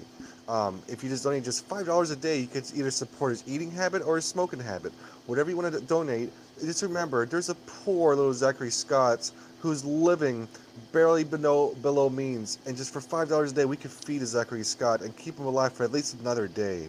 Don't forget to donate to the Patreon page on the Boojcast and help us feed Zachariah Scott, because if we don't feed him, who will? Because God knows I won't. Please support the Boojcast and keep Zachary Scott alive. In the arms of the devils, cause he has no soul. Listen to Lamb of God, oh God. Listen to Slipknots. Where's those crying doggies at? He was pulled away from Nickelback. Please feed Zachary Scott, cause if you won't, he'll go hungry tonight. So please feed your Zachary tonight. Donate on Patreon, cause Zach is really hungry. Something, soulless ginger. Just $5 a day. Hi, Won't I'm make One no Hit Wonder difference. Country Girl.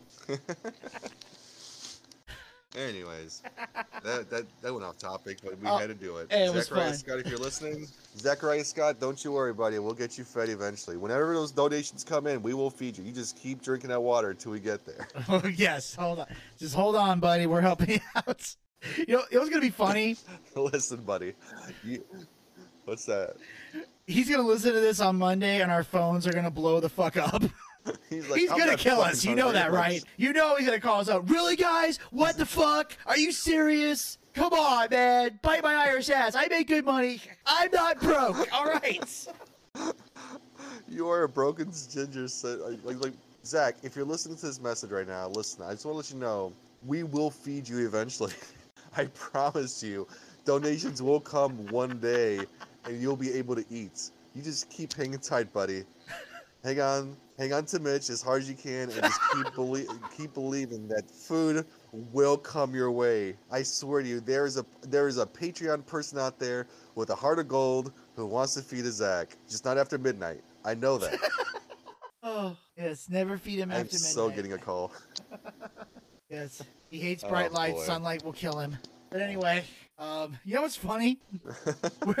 we're an hour and 18 minutes in. We haven't even gotten to any of our topics. What's the point of topics if we're just bullshitting? That's the point of the show, right? I think so, yeah. We have a set list of things we're supposed to talk to, but at the same time, like I said, we could sit there and just talk about nothing and everything about feeding Zach. I mean, that's my favorite topic. That's something I want to take on. I need to have someone feed Zachary Scott. And I'll tell you what, though, for your donations, when actually the food does go to Zachary Scott, we will take a video of him trying to beat our ass, but still eating our food at the same time. Yes, he will thank us for the meal and then try to kill us. He will try to kill us. But I'll try to soy him away because that's okay. I'll just have like a Lamb of God shirt. I'm like, he wants Lamb of God shirt? You gotta eat his bread first, buddy. Eat the bread first, and he gets his Lamb of God shirt. Yes. So, but literally, but just so you guys know, if you do want to support the Boochcast, you can go to anchor.fm/theboochcast/support, and it says become a support. Hashtag feed Zach. Yes, hashtag feed Zach. Become a supporter, and basically, you like I said, there's 3 options. You can do 99 cents a month, you can do $4.99 a month, and you can also do $9.99 per month. So it's either one you want to do. $9.99. $9.99. $9.99. Yes. $9.99. That's okay. That's the most that's the highest one. So how much food could we buy for Zach with that? Well, how long? If I had $9.99, how many days could I feed Zach like consistently? Well, if we hit the dollar menu, we got 10 days. If we go somewhere if we go like a gas station, we could probably feed him for like 2 or 3. What if we got him nothing but ramen noodles? Oh, he'd be set for life. I think so. Yeah. Ladies and gentlemen, feed Zach ramen noodles is a new hashtag. Yes. For $9.99 a month, you can feed Zach for the eternity of hell and bad gas. Yes. That's a price we're willing to pay. Only if you're willing to pay Patreon. Yeah. Hashtag feed Zach. Yes. And I'm calling it right now. That's going to be the title of next week's episode. Fantastic. Feed Zach ramen noodles will be the title. He's going to hate us so much. Oh, no. Here's the thing. It's going to be the title of the next episode that we do. Because next week, Elvis will not be on the show because he's going out of town. So we're going to be posting, ironically, an episode that Zach and I did a while back. We're going to put that in its place. Although also we have Double or Nothing, I think, is that weekend too. So. Oh man, it's it's funny. Double or Nothing always happens on the same weekend. It's like I always go for Labor Day, Memorial Day is when I go out of town, like for vacations, and I could never really cover it because I'm not gonna be able to watch it. I can always see the highlights, which is gonna suck. Oh yeah, and and depending on the recap, I may end up doing it myself because it's on a Sunday, and I know Desmond's gonna be like, "Well, I gotta get up for work in the morning," and I'm gonna have to hear that. So I'm probably gonna end up. It's gonna be me, the guy who wanted to get away from AEW, is now gonna have to recap the pay-per-view by himself. That's the ironic part of all of this. So you're the guy who's actually gonna be doing a show with Desmond next week too for AEW. You're pulling double duty next week, pal. Oh yeah. Oh, speaking of which, no, you triple duty. I'm sorry. You're doing the original. Oh, you're not doing the part 1 next week, are you? No, because there's an episode that Zach and I did a long time ago. We call it the Friend Zone that never aired. So we're gonna put that in its place. Oh. Okay, and so are you doing NXT with John, and you're doing AEW with Desmond? Yes. Provided that John is available, because he's been he's been busy with the whole moving aspect. So the last couple Tuesdays he hasn't been available, and I tried to be funny with my synopsis for this past NXT recap. And apparently everyone thinks I'm throwing shade at John. I'm like, no, I was just fucking around. Because I put in all caps, like, John is gone again. So I gotta do this by myself again. And I thought I was being funny, but people actually thought that I was upset or throwing shade at John. It's like, no, I was just joking. I understand John's busy. It's called sarcasm, folks. I mean, we have it here, a plenty.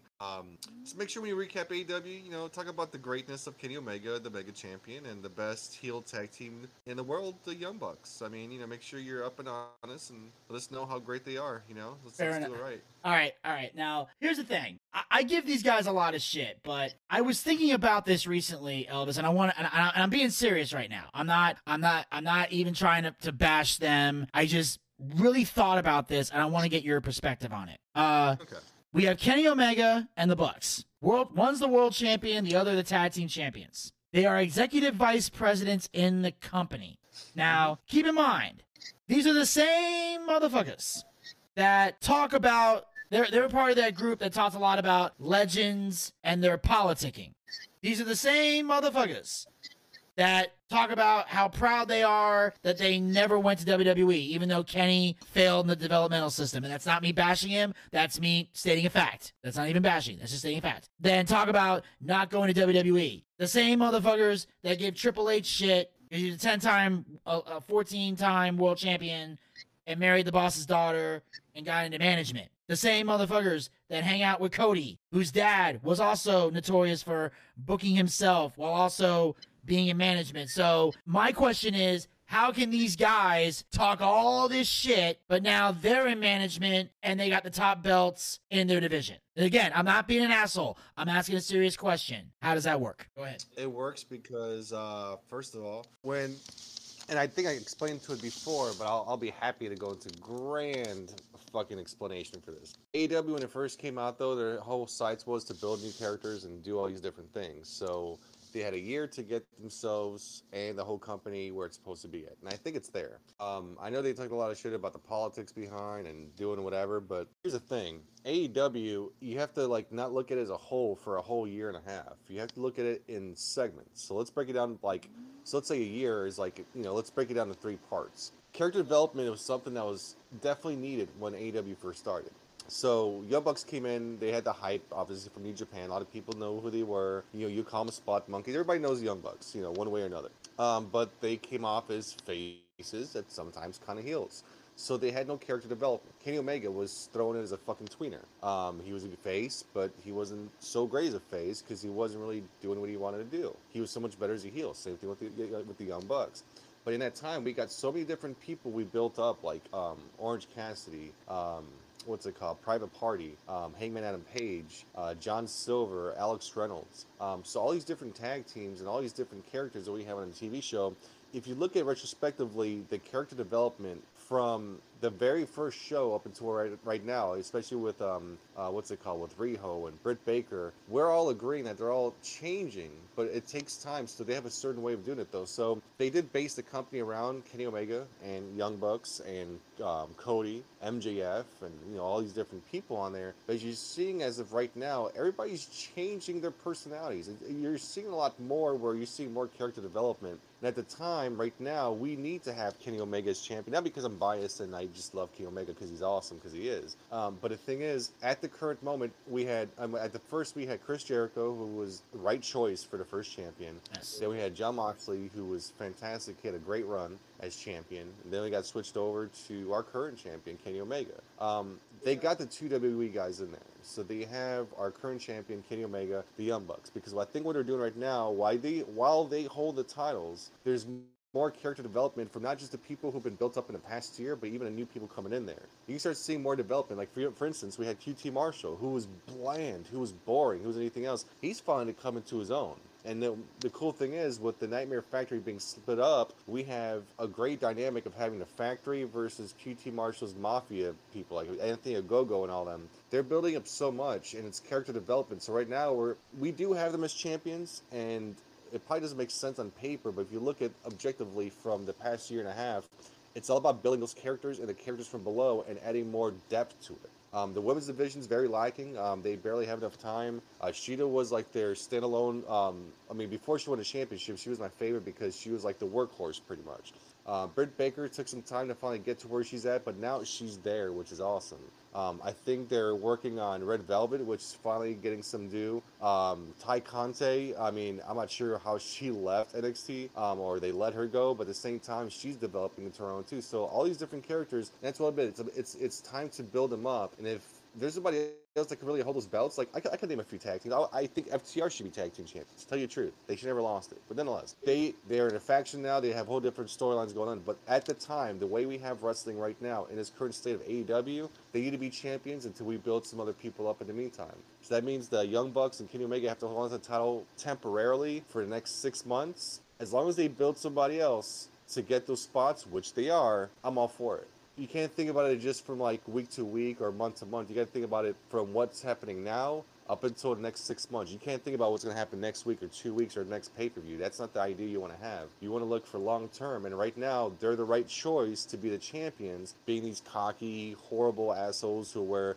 Jordan, Dior shoes, whatever, and Kenny Omega being a fucking prick. That's what you want to see, because the person who's going to take the title from Kenny is going to be made.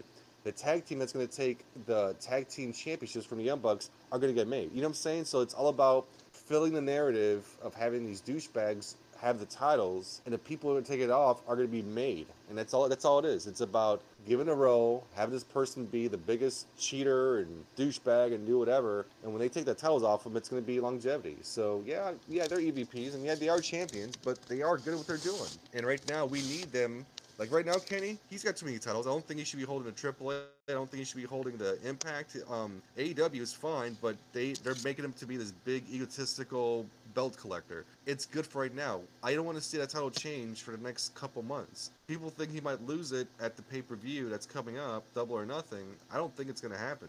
I want him to hold on just a little bit longer so we could build some more people to get there. So for the time being, I'm fine with it. And plus, I'm fans of the two, but not only because of that, I just think they need to work on all that stuff. So it's my own personal opinion. Okay. I just really wanted to know that because, like I said, these are... Is it biased, do you think? I mean, do I sound biased when I'm talking about it, or does it make sense? It makes a little bit of sense. But the point I'm trying to make is, so basically, so you're saying that these guys who've been notorious for talking about guys in management having championships, I guess you're saying since they're in management now, they're now learning that they were naive to how that works? No, not really, because the thing is, like, if you're an active wrestler and you are an EVP, which is, you don't really see in other promotions, you are the best tag team. They didn't put themselves over the day one when they were in the company. No, it took about a year and a half to win those championships. I'm sitting with Kenny Omega. He was sitting there and having like unsanctioned matches and doing all these different comedy shows or comedy things, whatever. He wasn't taken for real. And it wasn't until Don Callis sit there and poisoned his brain and made him feel like he's better than he really is. I mean, don't be wrong, he is good in the ring, but it took an outside persona like Don Callis to sit there and get these people's collective heads together and say, hey, you're better than this. You guys are supposed to be the guy from New Japan. You guys are not the same tag team. So if you guys are that good, if they were just doing EVPs, then they shouldn't win the championships. But because they're EVPs, who else would you put the title on? Who else could you put on as of right now? Oh, I have a list. Okay, but not like who? Well, let's break it down. The world champion. Let's break it down. Who's ready for it right now? Who's ready for it right now? Well, top three. Go ahead. Matt Hardy, 100%. One of the guys that should have got it totally out of the gate. No. Matt Hardy, number one, completely. No. Before they made him a depressing mess, Adam Page. And I keep hoping that they're going to do something with him. I want to see Adam Page take the belt from Kenny Omega. And I want to start seeing Adam Page. See, that's the thing. I want to see when he was doing cowboy shit, he was ready. But then they made him this depressing, like, drunken mess that was getting drinks thrown in his face and kicked out of the Elite and all this other crap and didn't make any fucking sense. They got him hanging out with the Dark Order, and I don't want to hate on the Dark Order, but Adam Page is better than that. And they got him doing all this other shit, and they basically took a guy who was on a roll and basically fucked him. And I'm hoping that the fucking will stop. This is my theory. This is my theory. I think you hit the nail on the coffin. You did on certain points. I think what they're doing is like they built him up to bring him down, and once he gets clear or once he gets done with the drinking or whatever the hell he has to do, whatever, I think he's gonna be the one to take the belt off Kenny Omega. I think that's why when he was high in the rankings, it seems like every time he was so close to being the number one for a number one contendership, he always gets taken down a peg. And I think it's smart booking. That's why they're having it. He fights so hard and he gets screwed over. He fights so hard and he gets screwed over. I think it's brilliant booking because they're building him to be the next champion. So go ahead. So you had Matt Hardy, which I don't agree as of right now. As of right now, I don't agree with him. Plus, he's working with Private Party, so he's got his own thing with them and Butcher and Blade. So he's entangled in something right now. Whenever he goes on a singles run and does whatever, that's fine. But right now, he's involved in something else, so he's out of the picture. Because he hasn't been an active wrestler since, I mean, he wrestles from time to time, but not enough to put him in a category for a championship. I agree with you on Hangman Adam Page, but I think that's what they're building up to defeat the monster that is Kenny Omega. And who's your third? My third? Before they put the FTW on him, I would have gave it to Brian Cage. I would have gave it to him. I would have, and you know, in the beginning of AEW, I 100% would have gave it to Dustin. I would have gave it to Dustin. I would have gave it to you. You have a lot of guys who are top guys that are legends in the business that have given that world title. Yeah, but they would have put prestige behind it. There's a fault to what you're saying about Dustin, though. I agree with you wholeheartedly, kinda, but that would be nepotism in my eyes. That's all it'd be. If Dustin was to take it, don't get me wrong, he's a legend in his own right. He is good in the ring. I know it. We know it. We all know it. But at the same time, like, it'd be nepotism. Like, it always be that asterisk. Well, the only reason you got the championship because your brother's an EVP. That's not something he'd want to live with. It's something he'd rather be earned. Wait. I mean, don't get me wrong. I'm pretty sure he'll get his chance. Okay. So let me get this straight. So we're on the same page here. Dustin holding the title is nepotism because his brother is EVP. The world champion is an EVP. No. That's what I'm trying to. No. What am I missing? No. What?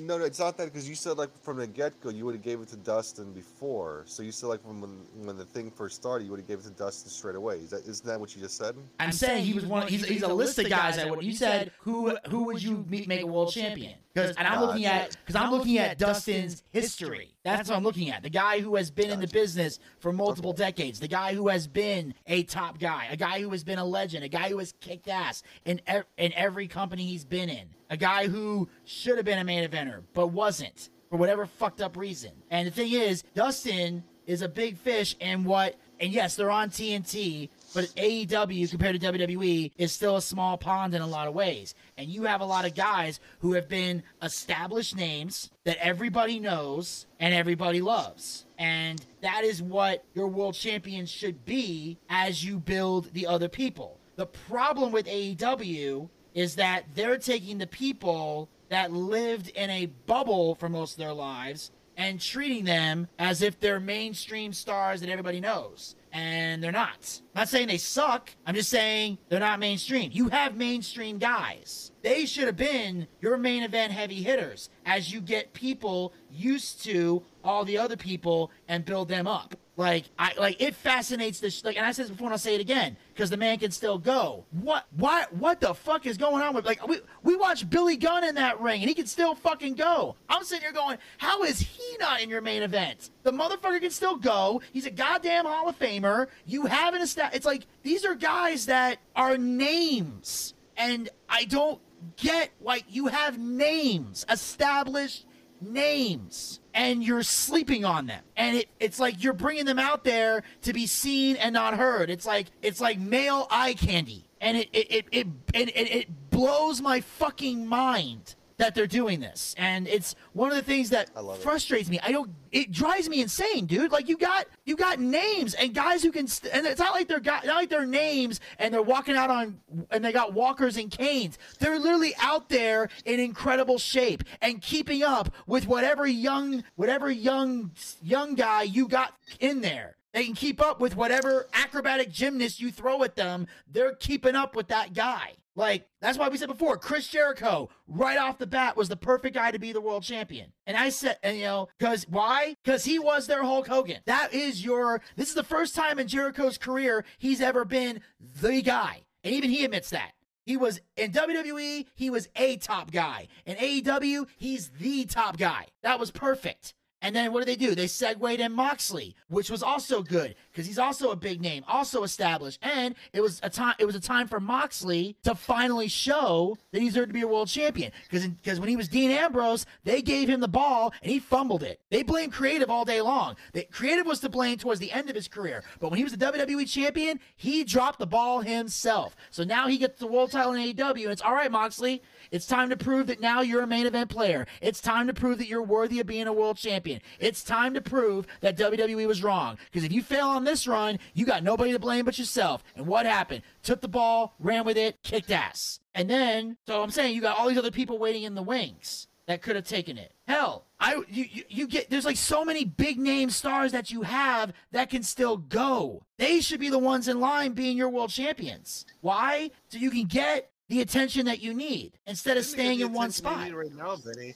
No, but the thing is, they got the attention they need already, though. But we're gonna sit there and put you want to sit there and have XWE, XWE, whatever. I mean, I know they have to come from somewhere, but at the same time, you got to build your younger talent too, man. You got to have it. Yes, but I'm saying you build. XWE just running the whole thing. No, I get that, but I'm saying you build the younger talent while pushing the names you got. That's the thing. See, the problem is people see building the young guys as giving them the spotlight. That's not always the case, because when people buy tickets to see the names and the stars, they see the other people on the card too.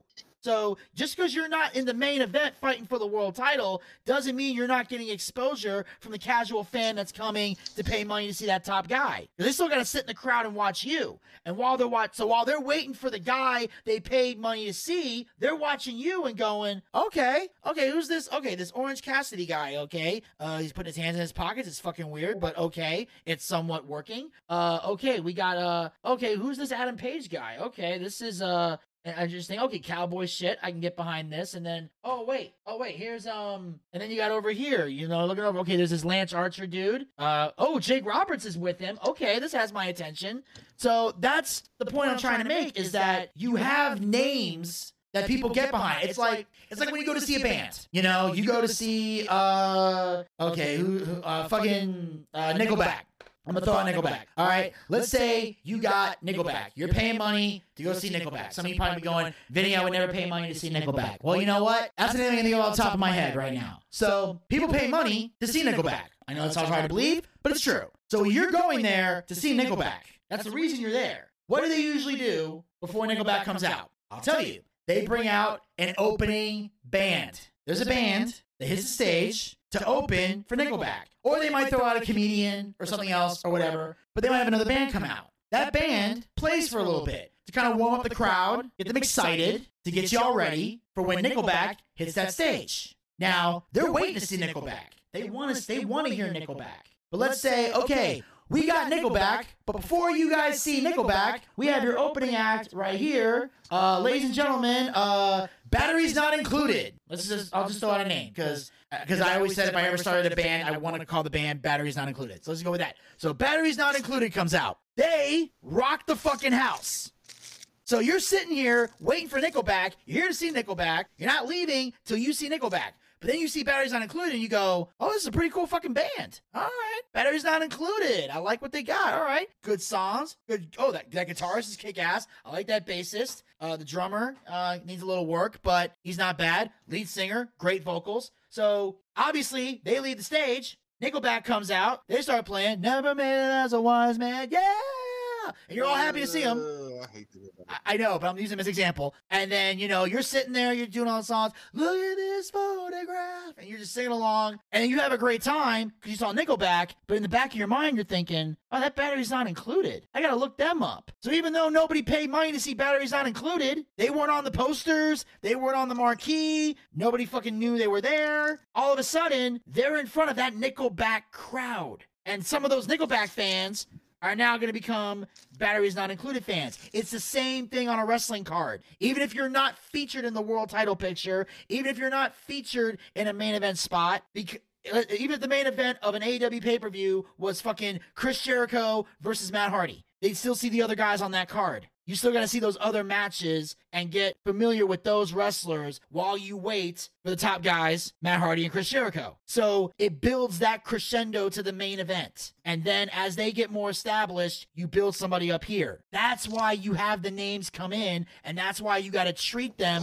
like stars. Like, people saw Lance Archer. Unless you're a New Japan guy who knew Lance Archer, you had no idea who the fuck he was. But you saw Jake Roberts next to him, caught your attention right away. Holy shit, that's Jake the Snake. Wow, he ain't been in wrestling in forever. Holy shit, he looks better ever since he got clean. Wow. The last time you saw Jake Roberts, he was in a Resurrection documentary where he was doing DDP yoga and getting himself off of drugs, which no one thought would ever happen, and it did, and it was an emotional fucking story because he went into the Hall of Fame. Do you see Jake Roberts on AEW? People were more concerned about, holy shit, it's Jake Roberts. Who's this guy he's got with him? And it used to work. Jake would cut the promos. Lance would just stand there. Now Lance is cutting his own promos. I don't know what Jake's doing there anymore. But my point is, you have legends that can still wrestle. Fucking use them, bro. And then bring in your I don't want to say internet guys, but in a lot of ways they are, because the guys who are diehard wrestling fans, they're gonna watch every week. They're already, the Kenny Omega fans are already there. You don't have to bring them to the dance. Oh, we're there already. They've been there. Camped out. I got my tent all. Exactly. I got my tent over there. I got my Kenny Omega grill, my Kenny Omega Foreman grill. Yeah. I got my Kenny Omega boots. Yeah, go ahead. Exactly. Kenny Omega doesn't have to be the AEW World Champion to bring in a crowd. There's already a Kenny Omega crowd waiting for him. You want to find the guy who has never heard of this company, has no idea who Kenny Omega is, and you want to bring that guy. You want, a lot. That's why I said, who are the other names I would use? The names that people know. Hell, I have a whole video where I give Christian shit, but I put the belt on him too. Why? People know that fucking name. And speaking of names, I'll let you respond to this if you want to, but there is one thing that's caught my eye, and that is the Casino Battle Royal. So do you want to talk about that, or do you have a response to what I just said? I don't know. Kenny Omega's is perfect, so that's all my responses. Okay. Well, as you know, the Casino Battle Royal is here, with the winner earn a future world title shot. And, of course, some of the guys I mentioned, Matt Hardy, Christian Cage, Dustin Rhodes, they're in this, as well as Hobbs, Pentagon, QT Marshall, who you talked about earlier, Brian Pillman Jr., Cole Cabana, dear God, Evil Uno, God help us all, Jungle Man, Griff Garrison, he's in it too, and Jungle Boy as well. Actually, stop. Griff Garrison. No. Let's break it down, man. Griff Garrison, you're right. He kind of looks like Jungle Boy, but you know what though? When I saw him just last night, when I saw him on TV, you know who he reminds me of now? Who? I'm gonna scratch Jungle Boy because that's not the person he looks like anymore. Yesterday when he was fighting with Brian Pillman, as a Varsity Blondes versus the Young Bucks. Yeah. He reminded me of a young Chris Jericho in WCW. Really? Once you see it, if you see like the pictures from last night, once you see it, you can't unsee it. He went from Jungle Boy to a young Chris Jericho in WCW. I swear to you, I'm not sure what happened, how my mind made that deception, whatever. But as soon as I saw it, I couldn't unsee it. I was like, oh, that's Chris Jericho when he was younger. Yeah. But yeah, I'll look into that. But of course, in the Casino Battle Royal, the winner gets a future world title match. Hopefully at the next pay-per-view if they're smart. But anyway, there's always that one thing in the Battle Royal, Elvis, and that is the TBA, the to be announced, to be determined person. And it's usually a surprise. Elvis, you got any ideas on who that mystery person might be? CM Punk. Are you sure? No, it's Daniel Bryan probably. Yeah, I'm thinking it's either Daniel Bryan or somebody else. CM Punk, I got you. No, I think it's somebody you wanted to talk about earlier, Elvis. That's why I'm trying to hint around. I don't want to drop the bombshell you wanted to drop.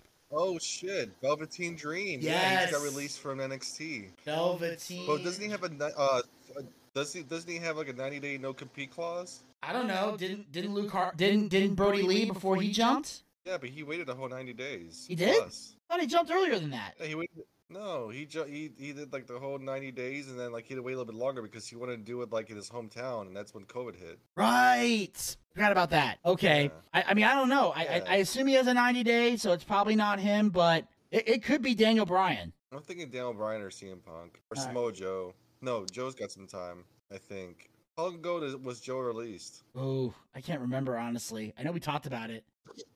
Yeah. I mean, for me, my perfect booking would be for Daniel Bryan, Samoa Joe, and CM Punk all to come at the same time and form their own stable. That would be pretty dope. Yeah. Like they just kind of like invade together, kind of like in like their own version of like the Undisputed Era, but don't call themselves Undisputed Era, obviously. Yeah. Yeah. He was released on April 15th. Nope, not enough time. Yeah, because his last appearance was WrestleMania 37 when he did commentary in the Poncho with Michael Cole, and he was. Well, he was released. So does he have a 90-day thing, whatever? Because what's his name? Andrade, he was released, but he's already working AAA. Yeah, that's what I'm thinking. I don't know if he has a 90-day or not, or does 90-day only apply to like televised shows? I don't know. That's a tough one, but I'm saying it could be Daniel Bryan, could be Velveteen Dream, could be Samoa Joe. I just know they try their best to make it a surprise, and it's always like a really big name, well, except for the last one, because he does have one. I just looked up right now. Samoa Joe does have a 90-day non-compete clause. Okay, do we know if Daniel Bryan does? Daniel Bryan does? I said, do we know if he does? Let me see. His contract ended. He wasn't released. Oh, damn. So I think that means he can go. Now it's a non-compete. He could like Samoa Joe can't sign, can't go over there. Actually, hold on. Let me check something real quick. I'm trying to see something. Nope. Doesn't I'm have just it. trying to look up something right now. Hold on. I'm looking up something about Samoa Joe. Hold on. Looks like Matt Hardy was reaching out to Samoa Joe when he was released. He's like, "Hope to see you soon, buddy." Wow. Wow, that's pretty cool. But let me see. Daniel Bryan, 90 day. Ladies and gentlemen, drum roll, please. Daniel Bryan does not have a 90-day non-compete because his contract expired. He was not let go. Oh, I think he's coming. Wouldn't it be crazy that it's like he wins like the Casino Battle Royal and then faces a champion? That'd be crazy. Kenny Omega versus Daniel Bryan, or let's say it the right way, Bryan Danielson. Yeah. Well, and then here's the question: if he wins, does he beat Kenny? I sure hope so. Yeah. Just having Daniel Bryan his first day go over there, win the Battle Royal, they plug up the pay-per-view. That's going to sell a lot of pay-per-views. Yes. How do you not make him champion? And having Daniel Bryan or Bryan Danielson as your champion, how does that not get people involved? It does. It does. And I'll admit, like, even though I know I've said some shit about Daniel Bryan, but I'm talking about just him in WWE. I made it very clear that I want him to go somewhere else. So I just don't want to see him in a WWE ring anymore. Put him somewhere else. That's what I'm saying. If I see him in AEW, I'm totally fine with that. And they would be stupid not to put the belt on him because he, again, brings in a bigger audience. And as much as AEW drools over the demo, you do have to show growth at some point, or TNT's going to look at you like, what the fuck? So I don't know, man. AEW has a second show coming now. yes. But is that second show on TNT, or is that another YouTube thing? No, I think it's on TBS. It's gonna be called Rampage. And it's gonna be on, but it's actually gonna be on TV. Yeah. Okay, because that's the thing. Because lately, every time they come up with a show, it's on YouTube. Like, for Christ's sake, they have the Big Show doing commentary on a YouTube show. Want to grab somebody by the neck and go, "What the fuck is wrong with you?" Like that's the thing that bothers me. They sign big names and don't use them. Like, it makes my head hurt. So AEW Rampage should debut on TNT on August 13th. Then I'm moving to TBS in January. So it's going to start up on TNT, then move to TBS. Rampage is? Yep. Oh, okay. 'Cause I thought it said Dynamite was going to move to TBS. No. Okay. The way you phrased that, it sounded like you were saying Dynamite was moving to TBS. I was about to say. No, it's whoa. Rampage. It's the second show, pretty much. Okay, so it's going to start up on TNT and then move to TBS. Smart. Turner owns both. Put them on 2 channels. It's genius. Cool. Well, I think we got one more segment left. All right. Vinny, it's time. Okay. It's time for your tarot cards. Yes. So, ladies and gentlemen, Mystic Elvis is here. Only instead of horoscopes this week, he's going to do tarot readings. So, yes, call me now for your free tarot reading. So your tarot reading cards, Vinny. I am moving the cursor left and right. You just tell me when to stop for the first one. Okay. Like, I don't know where, I don't know when, but something alpha's gonna happen. And definitely don't matter that fat man, they only want you for your money, girl. And stop. Okay. And you got 5 more. Okay. And stop. And 4 more. Okay. And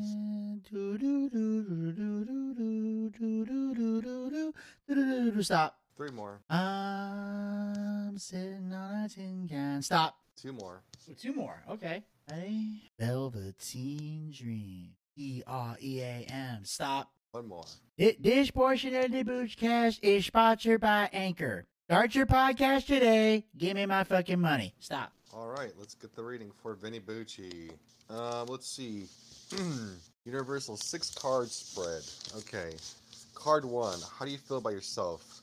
Judgment. Oh, wow. You feel this is an end to an era or at least a certain phase of your life. You are taking stock and looking where you want to go from here.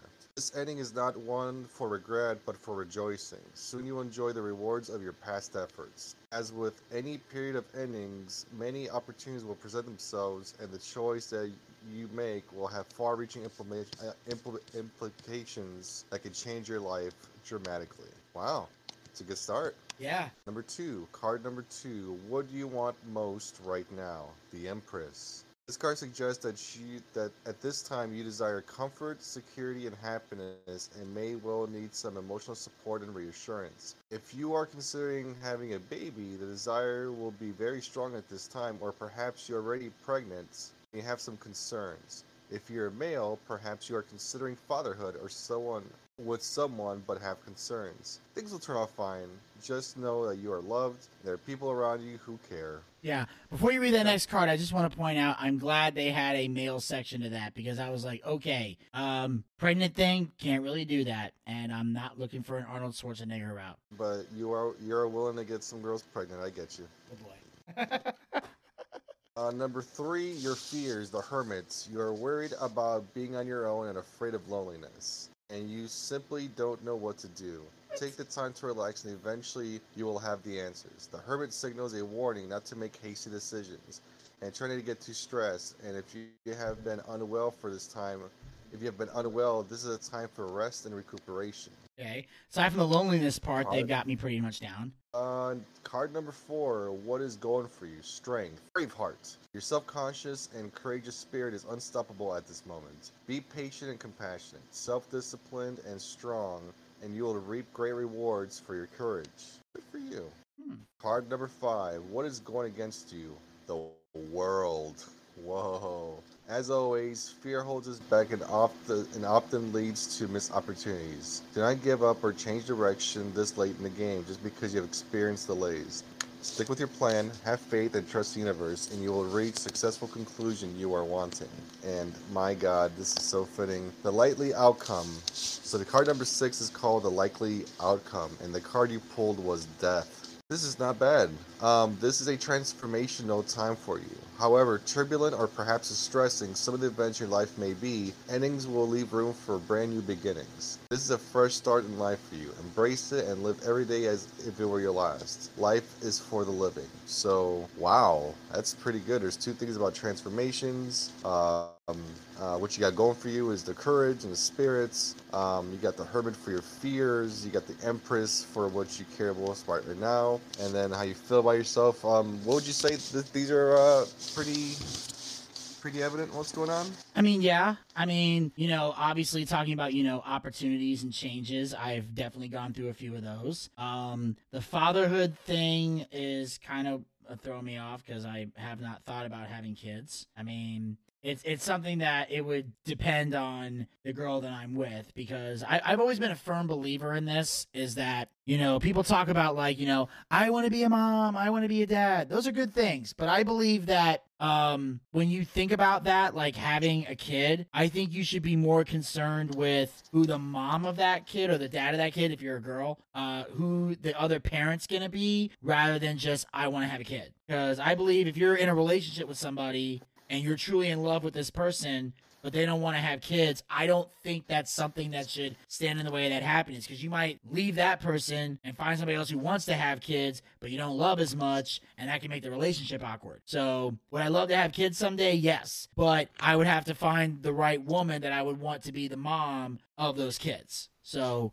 it's a little complicated. And also, the loneliness thing, I'm like, I've never been depressed about being alone. Maybe when I was a kid, but after years of working in retail and the asshole people I've dealt with, being alone sometimes is how I self-care. That's my self-medicating, is just having a moment where I'm by myself and away from everybody. That way, when I'm actually around the people I give a shit about, it's a lot more fun, So that part never really understood, but the rest of it, that's pretty accurate. Pretty damn accurate. Like, these are good. Like, it scares me how good this is. Like, holy shit. This shit's for real, ladies and gentlemen. I'm learning that. Mystic Elvis knows all. Yes, he does. I'll tell you, this is not a Miss Cleo situation. He knows what the fuck he's doing, because he is hitting all these. He's hitting these right on the head. All right, so let's see what I have for me. Elvis D. How do you feel about yourself? Death. Why wouldn't it be? Perhaps you feel that everything you have known is falling apart, unexpected changes and turmoil, end of a job, end of a career, divorce, or end of a relationship, recovering from a bereavement or a fear of bereavement. Try to worry too much. This time of absolute endings heralds and a brand new beginning, a period of great transformation. Well, I started with death. That's amazing. What you want most right now? What you want most right now is a new love in your life, and a magician appears. A new love affair, or perhaps a rekindled affair, is at hand. All new things are possible. The result is up to you. It depends on how much you want it. Thanks, tarot cards, you bastard.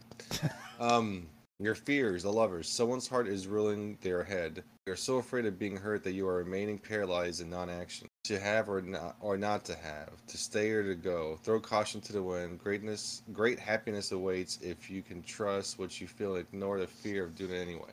Card number 4. What is going for you? The sun is shining on you. It's your time for success, joy, and happiness. You will feel confident and full of vitality. It's a time to celebrate with friends and loved ones. Perhaps enjoy a well-earned holiday. Wait a second, that's what I'm doing. A time of pleasure and good news around children or the conception or birth of a long-for baby. If you're not feeling this way, take heart. You will enter this period soon. I don't know about that. What is going against you? The star. This is a period of tension and frustrations. You feel pessimistic and fearful that your hopes will be dashed. Any bad luck you may be having is primarily down to your self-doubt and negativity. Have faith and that your luck will change. And last but not least, the card number 6, the likely outcome, the Hermits. This is time for you to be alone or may herald a time of loneliness. Take this time for quiet introspection and rest. Don't worry, you will find the answers, but the Hermit signals a warning not to make hasty decisions. If you have been unwell in this time, if you have been unwell, now is the time for rest and recuperation. Fantastic. Alright. Well, some of them are on and some of them are like, what? But who knows? Who knows what the future holds? Unless you're Mystic Elvis and knows it all. Yes, Mystic Elvis knows all. Well, I like this little switch around. We went from horoscopes to tarot, so I wonder what's going to be next. Who knows? Yeah. Elvis knows. It's in the Well, we'll definitely talk about that next time, ladies and gentlemen. And as we mentioned before, Elvis will not be on the show next week because he is going out of town. So we're going to have some things in there. Like I said, I'm probably going to be doing Double or Nothing by myself unless Desmond decides to do the recap with me, which I want him to do, but we'll see what happens. As far as this fun, and then of course we'll have a segment with me and Zach that was recorded a very long time ago, but we're finally going to find room for it on the episode. So that'll be out next week. Yes, it's called the episode will be called The Friend Zone, and we're gonna call it, so we'll have that coming out to you guys next week as well. And of course, Elvis, as always, I thank you for taking time out of your busy schedule. I hope you enjoy your vacation, and we'll definitely talk to you when you get back. Hopefully, you'll tell us all about it. Oh, I will. I'll probably talk about how drunk I was the whole time and got sunburned to the 3rd degree. I probably lost a chancleta. Who knows? We'll find out. Absolutely. And ladies and gentlemen, make sure you guys follow us here on Anchor, as well as on Spotify, Breaker, and Google Podcasts. Pick your favorite hosting site, follow us there, and make sure you guys, enjoy the show. Like I said, pick your favorite hosting site, follow us there, follow us on all 4 if you want. It's either way, we appreciate it. Also, like us on Facebook. Go to facebook.com/theboochcast. We have archived episodes of the show, as well as great content for you guys to enjoy, including the interview with Big Papa Pump Scott Steiner. Make sure you guys check that out as well. Deeply appreciate it. Also, make sure you guys are following us on Twitter and Instagram at the Boochcast. Get the latest tweets, photos, and videos. I know Elvis has said that he's pretty much done with social media, but if his wife posts something really cool, chances are you'll still see Elvis on the Boochcast Instagram page. So keep following us there. Also, make sure you guys subscribe to the YouTube channel.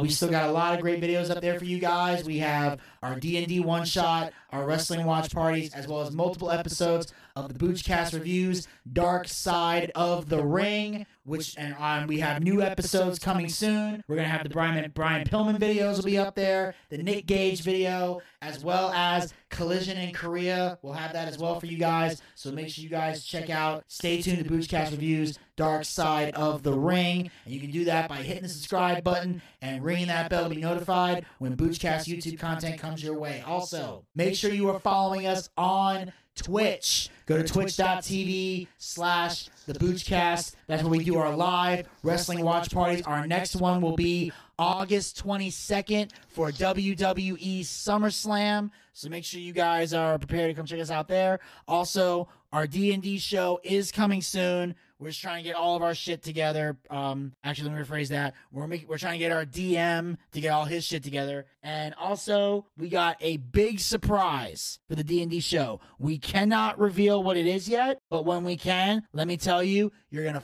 fucking love it. And the best part is, on Twitch, you can live chat with us during the D&D show, as well as the wrestling watch parties that will later be archived to YouTube. But if you really want to join all the fun, you gotta follow us on Twitch. Also, Twitch content will be coming your way as well. New Twitch content. And of course, you can support the show. You know what? Support the show through Anchor. That's right. Go to anchor.fm/theboochcast/support. Hashtag feed Zach ramen noodles. And you guys can become a supporter of the Boochcast. And You can choose whichever amount you want to donate. You can donate anywhere from 99 cents to $4.99 to $9.99 a month. And we are going to come up with some great rewards for the people who contribute to each tier, each platform.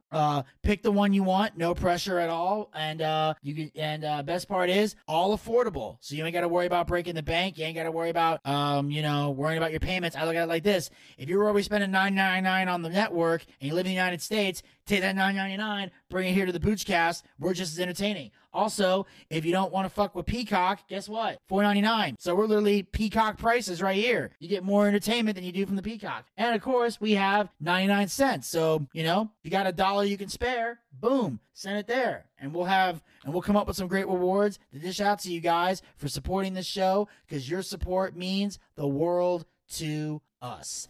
And until next time, this is Vinny Bucci, a.k.a. The Booch, saying keep on living life and take care. This has been the Boochcast.